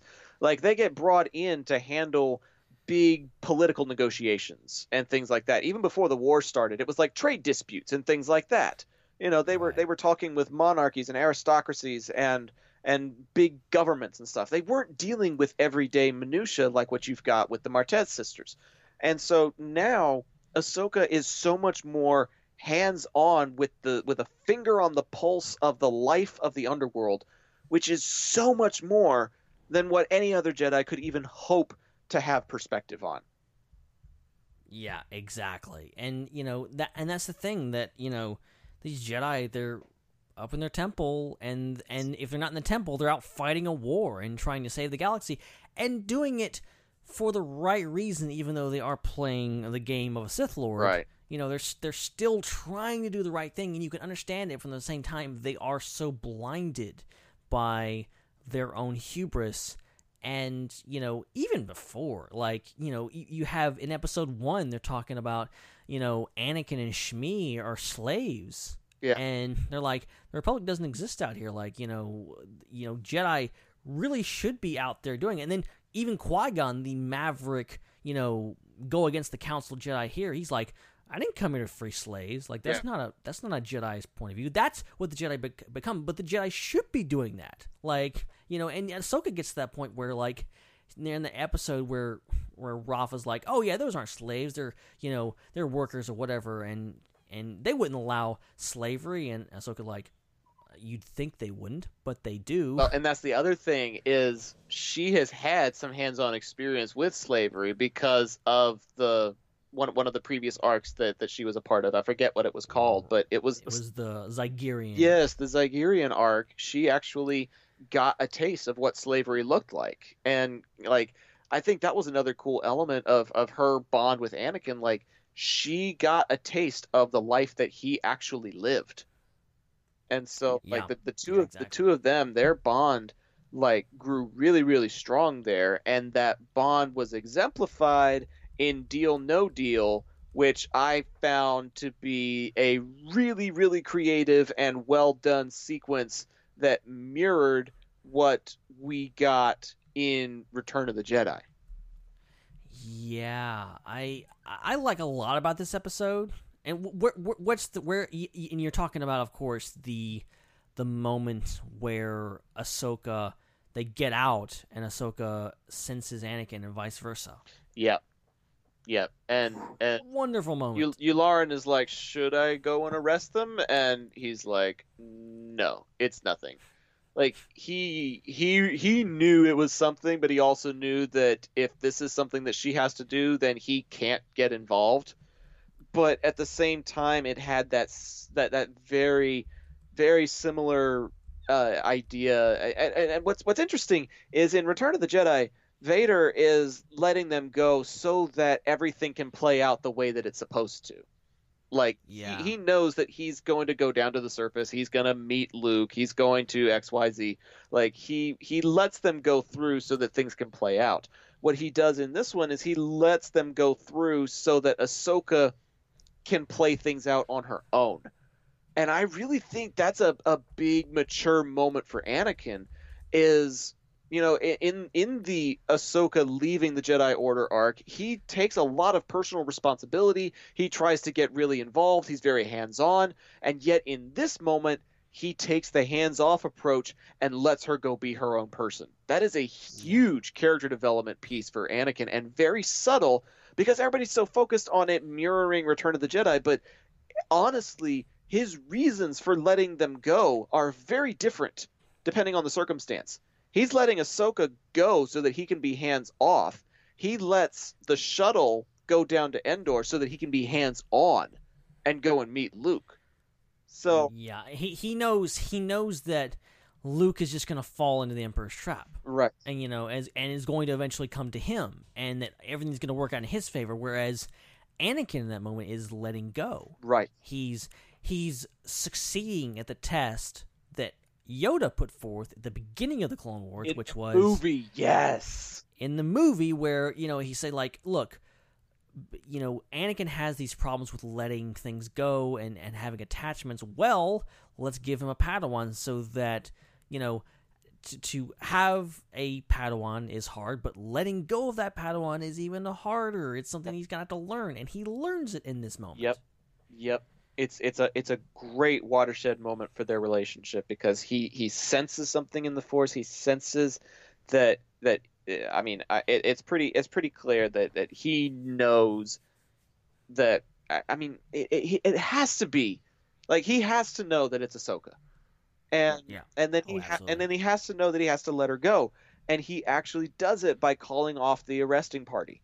Like, it's a watershed moment for Anakin as much as it is a character development moment for Ahsoka. It's so well done. Yeah, it really is. And then the other element that appears towards the end of this episode and is really prevalent in episodes 3 and 4 is Ahsoka's hesitation to use her Jedi powers and trying to be very timely in the way that she does it. Like, towards the end of Deal No Deal, she's using a mind trick on Marg Krim in order to try and get out of the tight spot.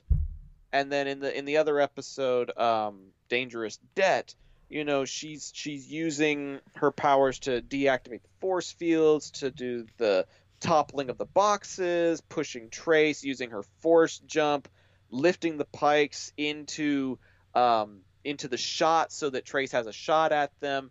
Like, every time she's doing that, she's trying to be subtle. She's trying to make sure that nobody's watching. She's trying to, like, meet the middle ground area where she's being effective, but she's not being obvious. And yet somehow she was obvious enough to garner the attention of the Death Watch that just so happened to be on the same planet that she was. Seemed a little coincidental for me, but also a nice connection that allowed you to realize what was supposed to happen next in her story. Right. And I do like all that. I like all the inner workings of that, and I think that's a really strong point of this entire arc. Yeah. Her force powers are something that she needs to use, but she needs to keep it under wraps, at least until the final episode. Like, by the time you see her, like, quote unquote sacrificing herself and then escaping and realizing that Maul is the orchestrator behind all of this, at that point she starts behaving more and more like a Jedi. Oh yeah, she goes straight into that mode of, and she kind of like struggles with the door the first time she does in the previous episode. Yeah, and then she like just she's like, she's got one shot at this. I'm like, really? Yeah. Really? You're gonna say I got one shot at this? No, girl, you don't got one shot at this, because you. And she just straight up does it. Yes. Like, as soon as the guard walks away in this episode, she just goes for it, unlocks the door, walks away, and she's in covert mode, and it's great. Also, how was the weapons locker that unlocked that she could just walk right into it? Did I miss her pushing a button and getting access to that area as well? I don't know. Yeah, that was interesting. It was like the blast door is just open for her, like open sesame. Like, she had to have manipulated it somehow, because the Pikes can't possibly have a weapons locker that easily accessible. That's just ridiculous. And this is like the third time she's escaped. Like, yeah. You think like it took them that long to put her in handcuffs. Yeah, also true. But I think it was an interesting contrast between Deal No Deal, where she got into the tower and took out 5 guards in the tower, and then she's in the control room in Together Again, and she does take out probably about 5 or 6 Pikes, but they get so many reinforcements that even somebody as powerful as Ahsoka still gets outnumbered. And that ties back to, I want to say, season 1 with the Hondo Ohnaka Count Dooku arc. Like, even Count Dooku, like, raises his hands and is like, know that you're dealing with a Sith Lord. And Hondo's got, like, 20 people pointing guns at him, and he's like, you're still outnumbered. Like, it's true. Even a Sith Lord. Even with somebody as much Jedi power and training and parkour skills as Ahsoka, it's not going to get you out of every situation. There are still going to be times where you're outnumbered. And I think it was a good testament to knowing the limitations of your abilities. Like, even with everything that she's capable of, she still has limitations. And she still has to rely on help from others, which is why it was so cool that no matter what their intentions were, I thought it was cool that Rafa and Trace had, like, grown as characters enough to try and find a way to get back to her. Their intentions may have been different, but the fact that they grew enough that even though Ahsoka literally gave them a door out, like, just get out of here, go as far away as you can, as fast as you can, just get out of here, they still found a way back to her and helped her kind of escape / save the day. Right. Yeah, I like that a lot. I like that Rafa catches onto it. You know, Trace being kind of this more naive character. She's like, well, why would Ahsoka do that? But, like, Rafa's like, no, you do realize what she did. Like, that should be obvious, sister. Come on. But and then Rafa's, naturally starts softening on Ahsoka. Like, he realizes what she actually did, and it's a bit more tragic from her standpoint because she doesn't realize that, oh yeah, Ahsoka is a Jedi. She can take care of herself for the most part. Right. But she still doesn't get away with it, and they all help out in the end. Yep. Okay, I got to make one more mention of something in Together Again. I don't know if you caught this, but I did. The fight between Rafa and the Trandoshan manager. Did you notice what the Trandoshan actually kind of sounded like at certain times? No, I didn't. Some of the screeches and squeals and exclamations that he makes actually sounded like the same type of sounds we get from velociraptors in Jurassic Park. Really? Like one of the screeches sounded like the one that you hear when one of them enters the kitchen in the first Jurassic Park, and then there's a barking sound that he makes right before Rafa releases the crane that sends him down to his demise, and that bark sounds kind of like the bark type of call that they make in Jurassic Park 3. Oh, I'm gonna have to go back and listen to this because I love it when they reuse sound effects and put those Easter eggs in. Yeah, that's great. I caught on to that pretty quick. I was like, wait a second, I know that you've got like some raptor like tendencies, some reptilian tendencies, but that's just a little too on the nose, and that was pretty cool to hear. So yeah, that's great. Definitely worth catching on to. So I know we're running short on time. Let's go into final thoughts, particularly the final segment of the last episode Together Again. Bo-Katan shows up, and there's actually a little bit of a Rebels hearkening with her company, isn't there? Well, yeah. So one of the Night Owls, the other Mandalorians that's with Bo-Katan, is none other than Ursa Wren, who shows up in Star Wars Rebels later, after this actually takes place, as Sabine Wren's mother. Yeah. And she's actually voiced by the same voice actress. Oh, which is a pretty nice little addition there. You kind of have to be looking for it, but that is a really cool tie-in, because the Clan Wren's dedication in Rebels was a really, really nice element, a nice addition to the show, in my opinion. And to know that she's being included in what transpires in the Siege of Mandalore and what's going on in the Clone Wars, like it gives a little bit more depth to Clan Ren. And you can't help but wonder if, like, in the next arc, Ursa's going to make some mention of her daughter at some point. It could be because Sabine potentially could already be born at this point. Right. Because I think she's a little older than Ezra, and Ezra is born like the day the Empire is formed. Right. So he's a few days away from being born. She's probably a couple years old at this point. Right. I always assumed she was around like 12 to 24 months older than Ezra, like not by much, but had a little bit more maturity to her. So yeah, like at this point, you could hear Ursa saying something to the effect of, "I've got a daughter to fight for," or something like that. Yeah, like could happen. Just a very, very subtle nod, but it would be enough for us to be like, that's Sabine. So that would. Yeah, I love that they're using this final season to kind of fill in the gaps with Rebels. You've got you got Kanan possibly showing up as little Caleb Doom, in one of the trailer shots. And then you got Anaxis showing up, which shows up later in Rebels, and yeah, it's great. Okay, so going into final thoughts about the arc as a whole, but also about that final moment. What did you make of that moment with Bo-Katan and the rest of the Night Owls in relation to Ahsoka's decision? Obviously, we knew that was a decision she was going to make because of what we knew from the trailers and everything. Exactly.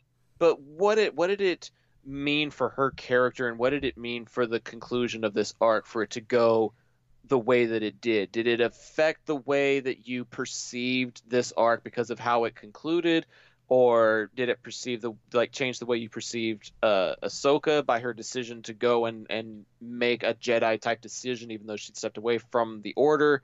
Like, what are your thoughts on this arc and how it concluded? It was great. For one, it kind of surprised me because you think about in the context of this show, there's not been many times, if any, where a 4-episode arc ends, and at the tail end we get a tease for the next arc. This is true. Usually it's, like we'll have like, there are arcs that connect together, but usually like they're seasons apart. Like we get like a Mandalore arc, and that was it for that season. We would get that Mandalorian story, and then we pick up with it for the next season. This is a direct reference and a continuation for what's going to be happening in the next episode and the next arc. It's going to be leading into the finale, which is something that the Clone Wars really doesn't do, is have like this direct storyline beats that continue on to the next episode and the next arc. So that was surprising, and just having Bo-Katan finally show up, and I love her character. It's been way too long since we've seen her. And the Night Owls, and as we were saying, Ursa Wren and all this kind of stuff, all these great connections, and ultimately it's the big thing. It's we're understanding now that Sith is about to hit the fan, quite literally. Yeah, just about. I think that's an interesting point. I hadn't really considered that. Is that the way this arc finished? It drops off in a place where that the next arc is going to pick up where that one left off. Right. I don't think this show has consecutive story arcs like that are back to back. Like, as far as like a continual like serial progression of what had happened. Basically, by ending it this way, it almost turns it into an 8-episode arc instead of 2 4-episode arcs. It really does kind of feel like the same arc. The closest thing to this we've had before is the Geonosis arc from season 2. Remember that arc where it starts with Senate Spy, and then there is a continual storyline that goes all the way through to Brain Invaders, and it's like 5 or 6 episodes. It starts in Senate Spy? Really? Well, it's Padme is going to she's getting close to Clovis so that she can find out what's going on with the droid factory. And she finds out about the Geonosis droid factory in that episode. and then which leads to landing at Point Rain. Exactly, the next episode where they're leading the invasion. So there's this directing, and all the episodes kind of deal with different things about Geonosis, but it's all dealing with the same direct storyline. And that's the closest we've ever gotten. This feels like it's going to be like you're saying, an 8-episode arc where we're introduced to Ahsoka. We're showing kind of her mundane life where she gets caught up in this really crazy scheme and then eventually gets found by the Mandalorians, who are going to pull her into this conflict. Yeah, so if we're including Senate Spy in this arc, then it's like a 5-episode storyline that kind of goes together. But after Brain Invaders, it goes into Grievous Intrigue and the Deserter, which I don't think those two are related to the Geonosis story, are they? Completely just a duology all to their own, back in classic Clone Wars fashion. Right. Steven's theory says that the Bad Batch arc might be in between this and the Siege of Mandalore, given that Anakin is on Coruscant. That's the thing I think they confirmed in the episode, guys, is that Anakin's on Coruscant, and I think we're meant to assume that this happens maybe not too long after she leaves the temple. Like, it's kind of in that thing, and then she gets caught up and then comes back. Or maybe not, because she's going back now. She's been away. Now we know the path she's on leads back to Anakin and Obi-Wan and Rex. Well, yeah, because like in the teaser trailer, like they have that conversation with the hologram projection where she's a little bit older and she's like, "Hello, Master, it's been a while." Like, where does that come into play? I'm wondering if we could flash forward, like the next episode is them catching up, and like Anakin and Obi-Wan are still on an axis. Like, it's after the Bad Batch have left, and we get the hologram of them coming in. It kind of puts everything into perspective of like, oh yeah, this has all been happening concurrently, maybe. Oh, I see. Maybe. Interesting. Well, I mean, I'm still excited for the arc regardless.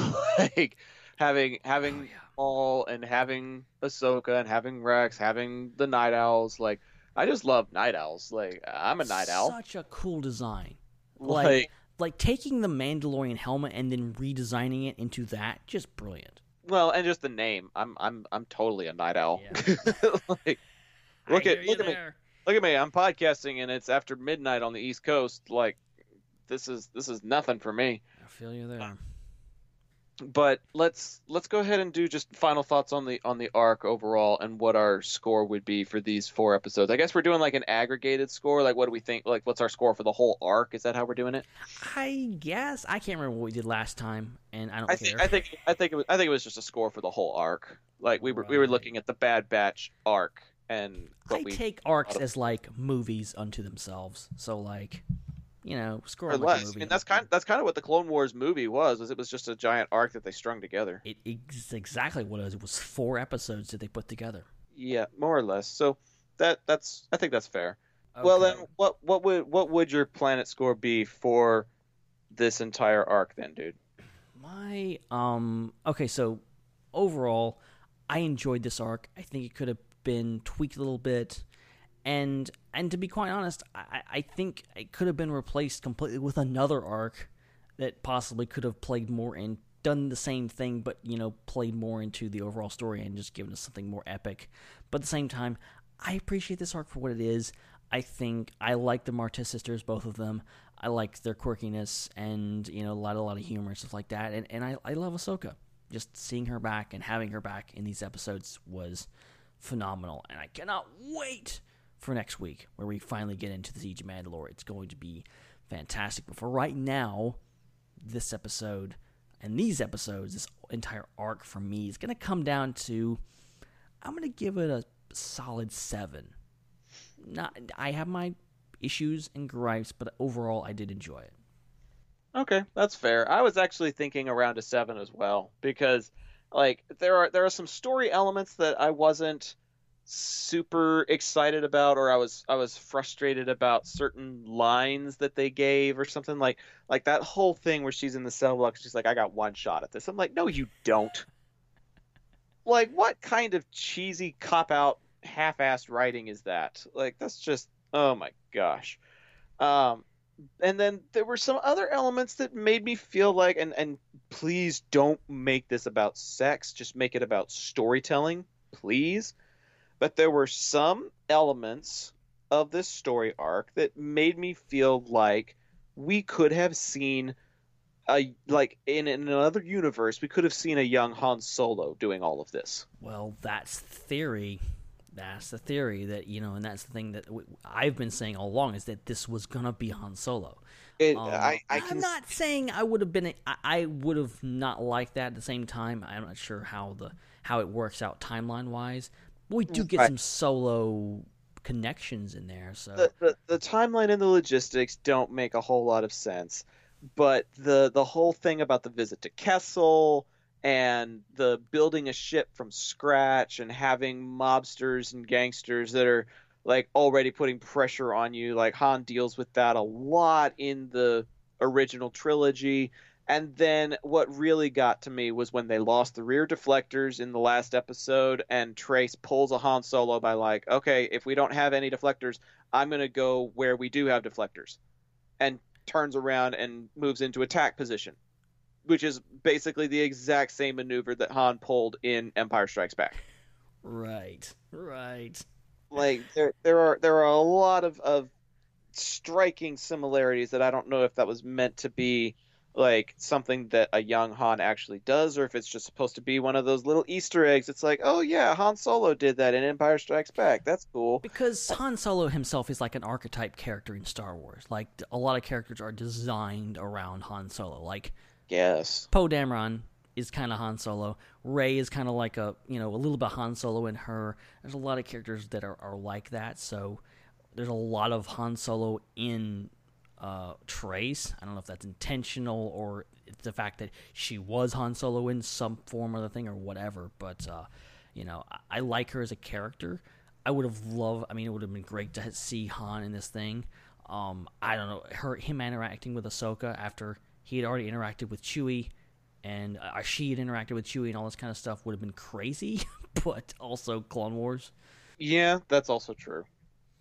But I mean, here's the thing. Overall, I feel like I enjoyed certain moments in the arc more than I liked the arc itself. I hear you. Like, I enjoyed the my older brother taught me moment. I enjoyed the scene with Anakin where he lets her go in the next episode. I enjoyed the use of her force powers discreetly and secretly in the third episode. And I enjoyed the payoff with Maul and the Mandalorians. Like, there were certain elements within each episode and within the story as a whole that contributed to Ahsoka's character, that contributed to the lore of who the Jedi are and what they represent and how they're viewed by common folk. The criminal element of the underworld. Like, there are good pieces of it. It just doesn't always feel very cohesive. And some of that has to do with storytelling, some of that has to do with writing, some of that has to do with characters, et cetera, et cetera. And overall, it's interesting, and it gives us more Ahsoka, which is always welcome. It wasn't as gripping as other arcs that I've seen, and so it served its purpose, and I'm excited for what's next, obviously. But I think I'm with you. It's probably somewhere in the range of like a 7 out of 10. I think that's fair. I think that's absolutely fair. Now, one of the elements that I did really enjoy is actually tying directly into our quote of the night. We mentioned the payoff and the big reveal in the fourth episode, which is Together Again. Once Ahsoka breaks out of prison again, she sees a holographic projection of Maul. Yeah. Not Darth Maul, just Maul. But we see him having a conversation with Mark Grimm, who is voiced by our friend Steven Stanton, by the way. Yes, brilliantly. Like, he did a fantastic job bringing that character to life. But you see that conversation, and you recognize that there is more at stake than just the spice. And you mentioned Crimson Dawn and all that sort of stuff, but it's just so much better to hear it from the horse's mouth, And yes. So that's going to bring us to this evening's time where we shut up and let you listen to tonight's quote of the night.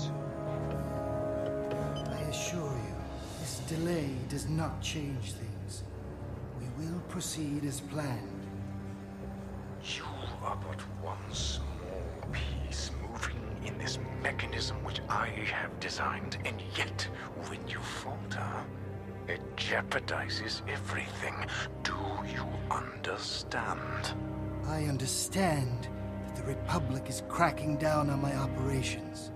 Just a week ago, they raided one of my shipments arriving on Coruscant. Were there Jedi? I don't know. None of my men made it out. Well, then the answer is yes.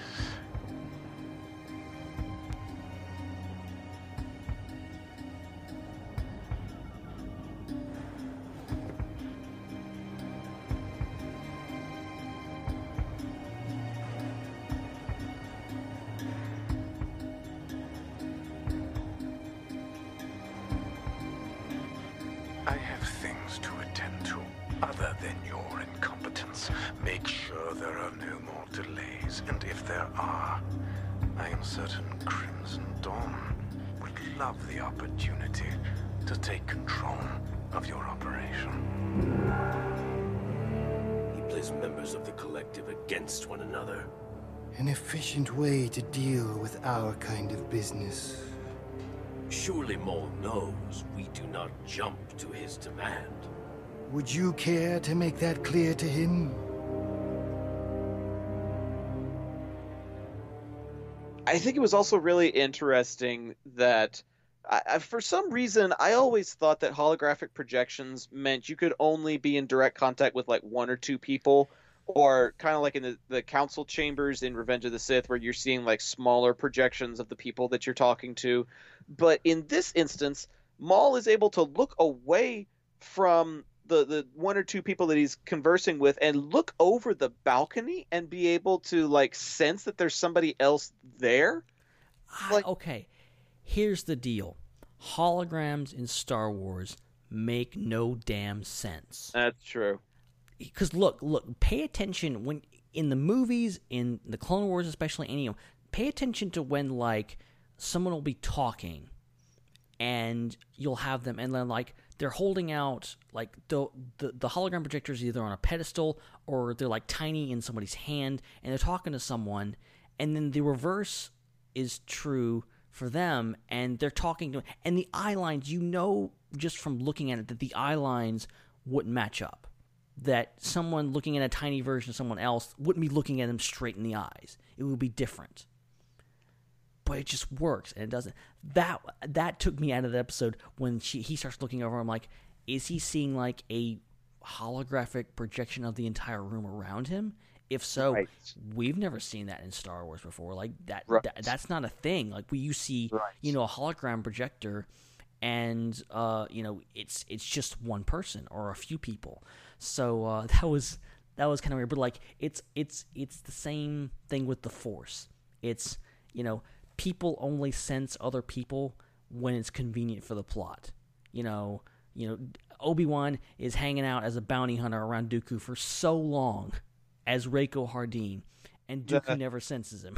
Never picks up. Like, how is he able to actually mask his Force presence? Like, I never understood that. And like again, same character, Obi-Wan, shows up on the Death Star in the Millennium Falcon. Vader immediately picks up on it. He's like, I sense something. There's something here. Well, okay, but Anakin's bond to Obi-Wan is different than two unrelated Force users like Dooku and Obi-Wan. True. But you're just being an apologist now.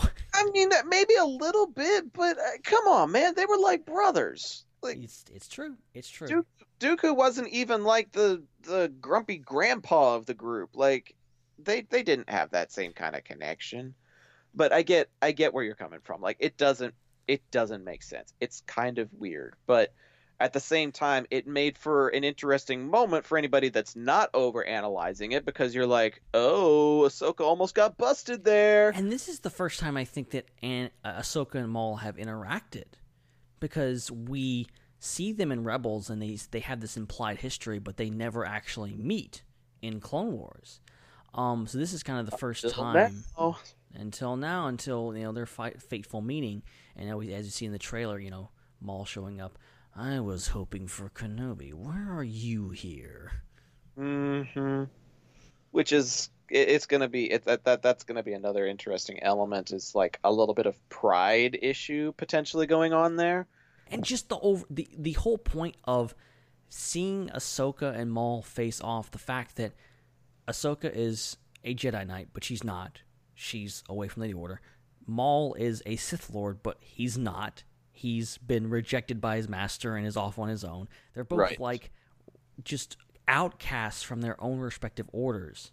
Well, and it's almost like they both have something to prove as well. Right. And it's just like they've been kind of both manipulated, but also just kind of out for themselves in a way. It's going to be a weird dynamic. I'm very curious about to see like what each of those characters is going to want from that. What are they trying to do? What does Maul want? What does Ahsoka want? Why are they fighting? It's going to be great.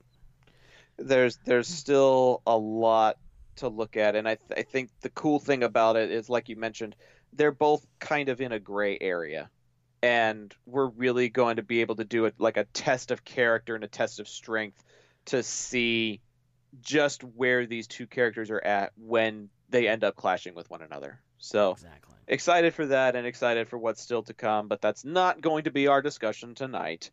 That is a discussion for about 4 weeks from now. So be sure to keep listening to this podcast, because there's more Clone Wars discussion where that came from for sure. Heck yeah! Now we do want to remind you that you can find those episodes on StarWarsUnderworld.com. You can also find them on Google Play and Apple Podcasts, and our hosting site, ipcpodcast.podbean.com. Pod like podcast, bean like green bean, ipcpodcast.podbean.com.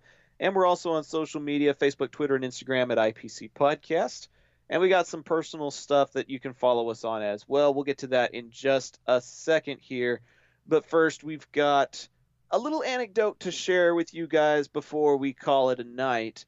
There's several of you still legging it out with us live here on channel1138.com. So if you're listening live, go ahead and put it in the chat. And if you're not listening live, then put it on those social media platforms that we just mentioned, because it's time for another rousing edition of everyone's favorite food-related segment on the IPC podcast. It's time for hashtag BBQ Watch. Barbecue. Barbecue. Barbecue. Barbecue. Barbecue. Barbecue. Barbecue it. Barbecue it. Barbecue it. Barbecue. Barbecue sauce. Barbecue sauce. Barbecue. Barbecue. Barbecue. Barbecue. Barbecue. Watch.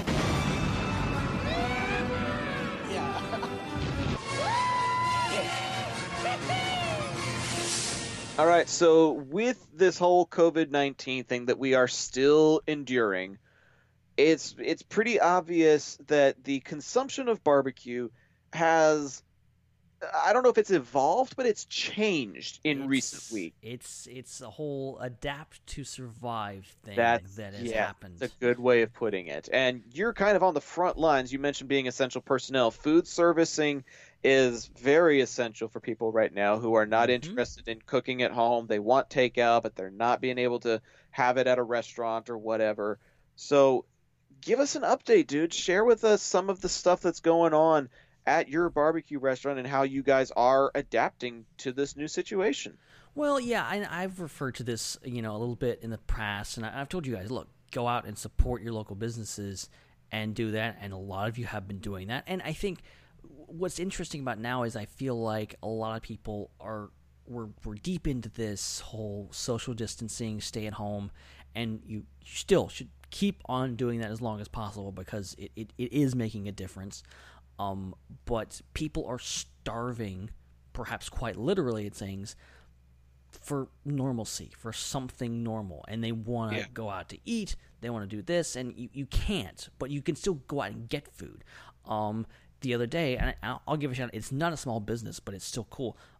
Cracker Barrel, for those who don't know, they're, at least my local one, which is like 5 minutes from my house, is serving like most of their menu to go, and it's really good. Like, they pack it up, they bring it to your car, and it's great. Like, Sunday dinner last week was amazing. I got everything that I usually get at Cracker Barrel, but to go at home, and it was great. So I highly recommend that.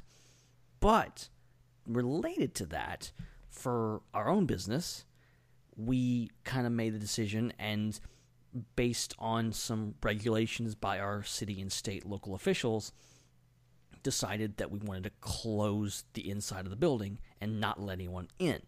So that means that all transactions with food have to be taking place outside. Well, how do you do that? Well, the current system that we have here is that people come up, they pull into the parking lot, they stay in their car, they call a number and say, hey, I want this, this, and this. And then they wait for a few minutes. We fix it. And then yours truly goes out with every single order and goes to their car, gives them their food, takes their money, goes back in. If they have a card or cash or whatever, processes it, brings it back out, and they're on their way. So it's a very complicated process. It's very lengthy. It's very tiresome, and it keeps you on your edge. But it's been working, and people, I mean, as stressful and kind of weird as it's been to kind of adjust to this, people have been very supportive and very appreciative of us, because a lot of places are just closed down. And we really can't. We've just kind of stuck this through. Okay, we need to keep moving. We need to keep in business, so we're going to do this. And, you know, it's been working. I'm not sure what next week holds. We're just kind of taking it one day at a time. But, like, you know, people have been really, you know, I think they appreciate just something. I can still go to my barbecue place and get my food. And that's one thing in my life that can stay the same. And some people appreciate it. Like, hey, I don't have to get out of my car. I'm like, yeah, I don't get used to this. But right. It has not been unless working. not unless you're willing to tip like they do at Sonic and stuff. Well, and people have been very generous about that too. I will be quite honest. So there's been a lot of very generous people, a lot of patient people, because it takes a lot of time to kind of like process orders and get them out the door and then bring them back in, and it's so many moving pieces, and it takes a while. And people are very patient, very friendly, very appreciative, very generous. And you know, I think with anything, you know, this is what we're experiencing right now is terrible. It really is. People are dying, and people are sick, and you know, it's going to keep going for a while. But in the end, yes, it brings out the worst in some people, but for most people, it brings out the best in them. It brings out the best in humanity. When terrible things happen, the good rises to the top. So, you know, and I've been especially encouraged. I'm very tired, but encouraged that, you know, this is going to be all right.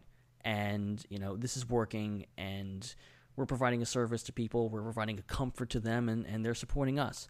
And I hope more businesses across the country and across the world are experiencing the same thing, because, you know, the economy is kind of in the dump right now. We need some help.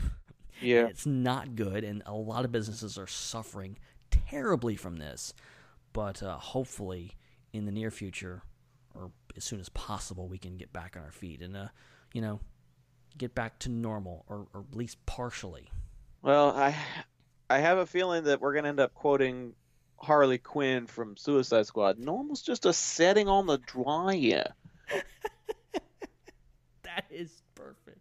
Like, I have a hard time telling exactly what's going to be normal anymore, but I do appreciate when circumstances bring out the best in people rather than the worst in them.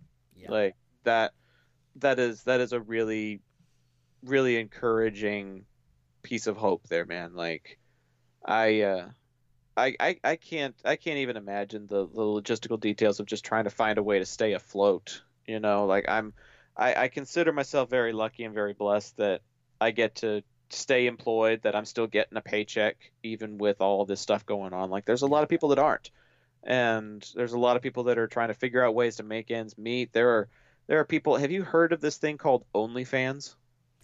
No, I haven't. Okay, don't get into it. Just don't.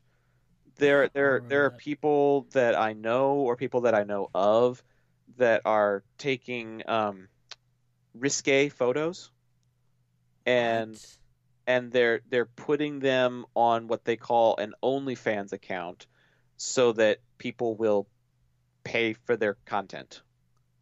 And like the more risque they are, the more patrons they receive. Okay, then. And for some people, that's how they're paying their bills. Which is just, it's really, really weird that is where we've gotten to. Like, it's not necessarily like, you've got a Pornhub account or something like that. But that's what people have resorted to, is like people who, are probably decent looking, but they don't get to be dog walkers or whatever, because their particular industry isn't considered essential, and they don't have anything else that they can do, and that's what they're doing to make ends meet. And it's weird, but society, like, I mean, obviously, necessity is the mother of invention, but I just feel weird that that's the invention that we've resorted to, It is crazy, but, this is a crazy time. It's bringing out the good in people, but it's also bringing out the crazy. That's true. That is very true. Thankfully, there haven't been very many crazy people on the roads. It's mostly truck drivers, like semi-trucks and stuff that I'm seeing on the highways. So a big shout out to all of them keeping the deliveries going, and a big shout out to all the people that are working in food industries and healthcare industries and grocery industries, markets and grocery stores and Walmarts and the like. I mean, there's a lot of people that are out there on the front lines risking their health, risking their family's health in order to make sure that society keeps moving, and y'all are the real MVPs. We're just going to keep on moving, survive, and hopefully help out wherever we can with other people. Very true, man. Very true. Well, a reminder to go find us on social media if you're so inclined. You can find me at Zach the Voice. If you're going on Instagram, you got to put a period between Zach and the Voice, but otherwise, Facebook, Twitter, just ZACH the Voice. Our friend Jake wasn't feeling so well, apparently. Well enough to do an Instagram live feed, but not enough to be on here. So go find him on Instagram. We're not taking it personally or anything. Oh, no, not at all. I'm not salty in the least. But go find him on Instagram at Jake W. Damon and give him a hard time anyways. And you can find him on Twitter at just Jake Damon. And Mr. Hart, where can the folks at home keep up with what you're doing? They can find me at Ben Hart with no E on Facebook, Twitter, and Instagram. And of course, go follow the Star Wars Underworld. You heard us talking about our 10th anniversary, and we did a 10th anniversary show this past week. A new podcast is up right now on the feeds and on StarWarsUnderworld.com. It was really a lot of fun, quite hilarious. Got to tell some stories about the origins of the underworld that I never told before. One in particular that involved my family and me keeping secrets and being very stupid and secretive about things to do with the underworld. Very interesting stuff. Very, very dumb and very funny. And also Dominic talked about having a dream that was really weird and really hilarious. So yeah, it was an all over the place episode. I think it was like 3 hours long. It was fun. You mean like this? Yeah, exactly. Just like this. Just 3 hours of craziness. So yeah, go check that out. And yeah, this has been fun. It has been fun, and we're looking forward to having more fun on next week's episode. I think we're going to be doing a review of a certain film that's made its way onto Disney Plus next week. Am I correct? Ooh, I believe so, and I'm really looking forward to it because I've been waiting to watch that movie for a while, and I didn't have to go to the theater to watch it. Yeah, I'm kicking myself in the butt for watching it in the theater because, I could have just waited a few weeks, apparently, thanks to this killer virus, and just watch it on the streaming service that I have the subscription to. But anyways, if you can read between the lines, you'll be able to figure out what it is we're talking about. But be sure to follow us on IPC Podcast, Facebook, Twitter, and Instagram for the preview post. and the confirmation of what it is that we'll be talking about next week. And we will see you next week right here on channel1138.com or wherever the IPC podcast is found. But that's going to do it for tonight. Episode 279 of the IPC podcast is now officially in the books. For Ben Hart, I'm Zach Arnold. Thanks for tuning in. We hope that you'll tune in next week. But until then, we just want to leave you with this final thought. You can change who you are, but you cannot run from yourself. We hope to run into all you loyal listeners next week right here on IPC. But until then, good night, everyone.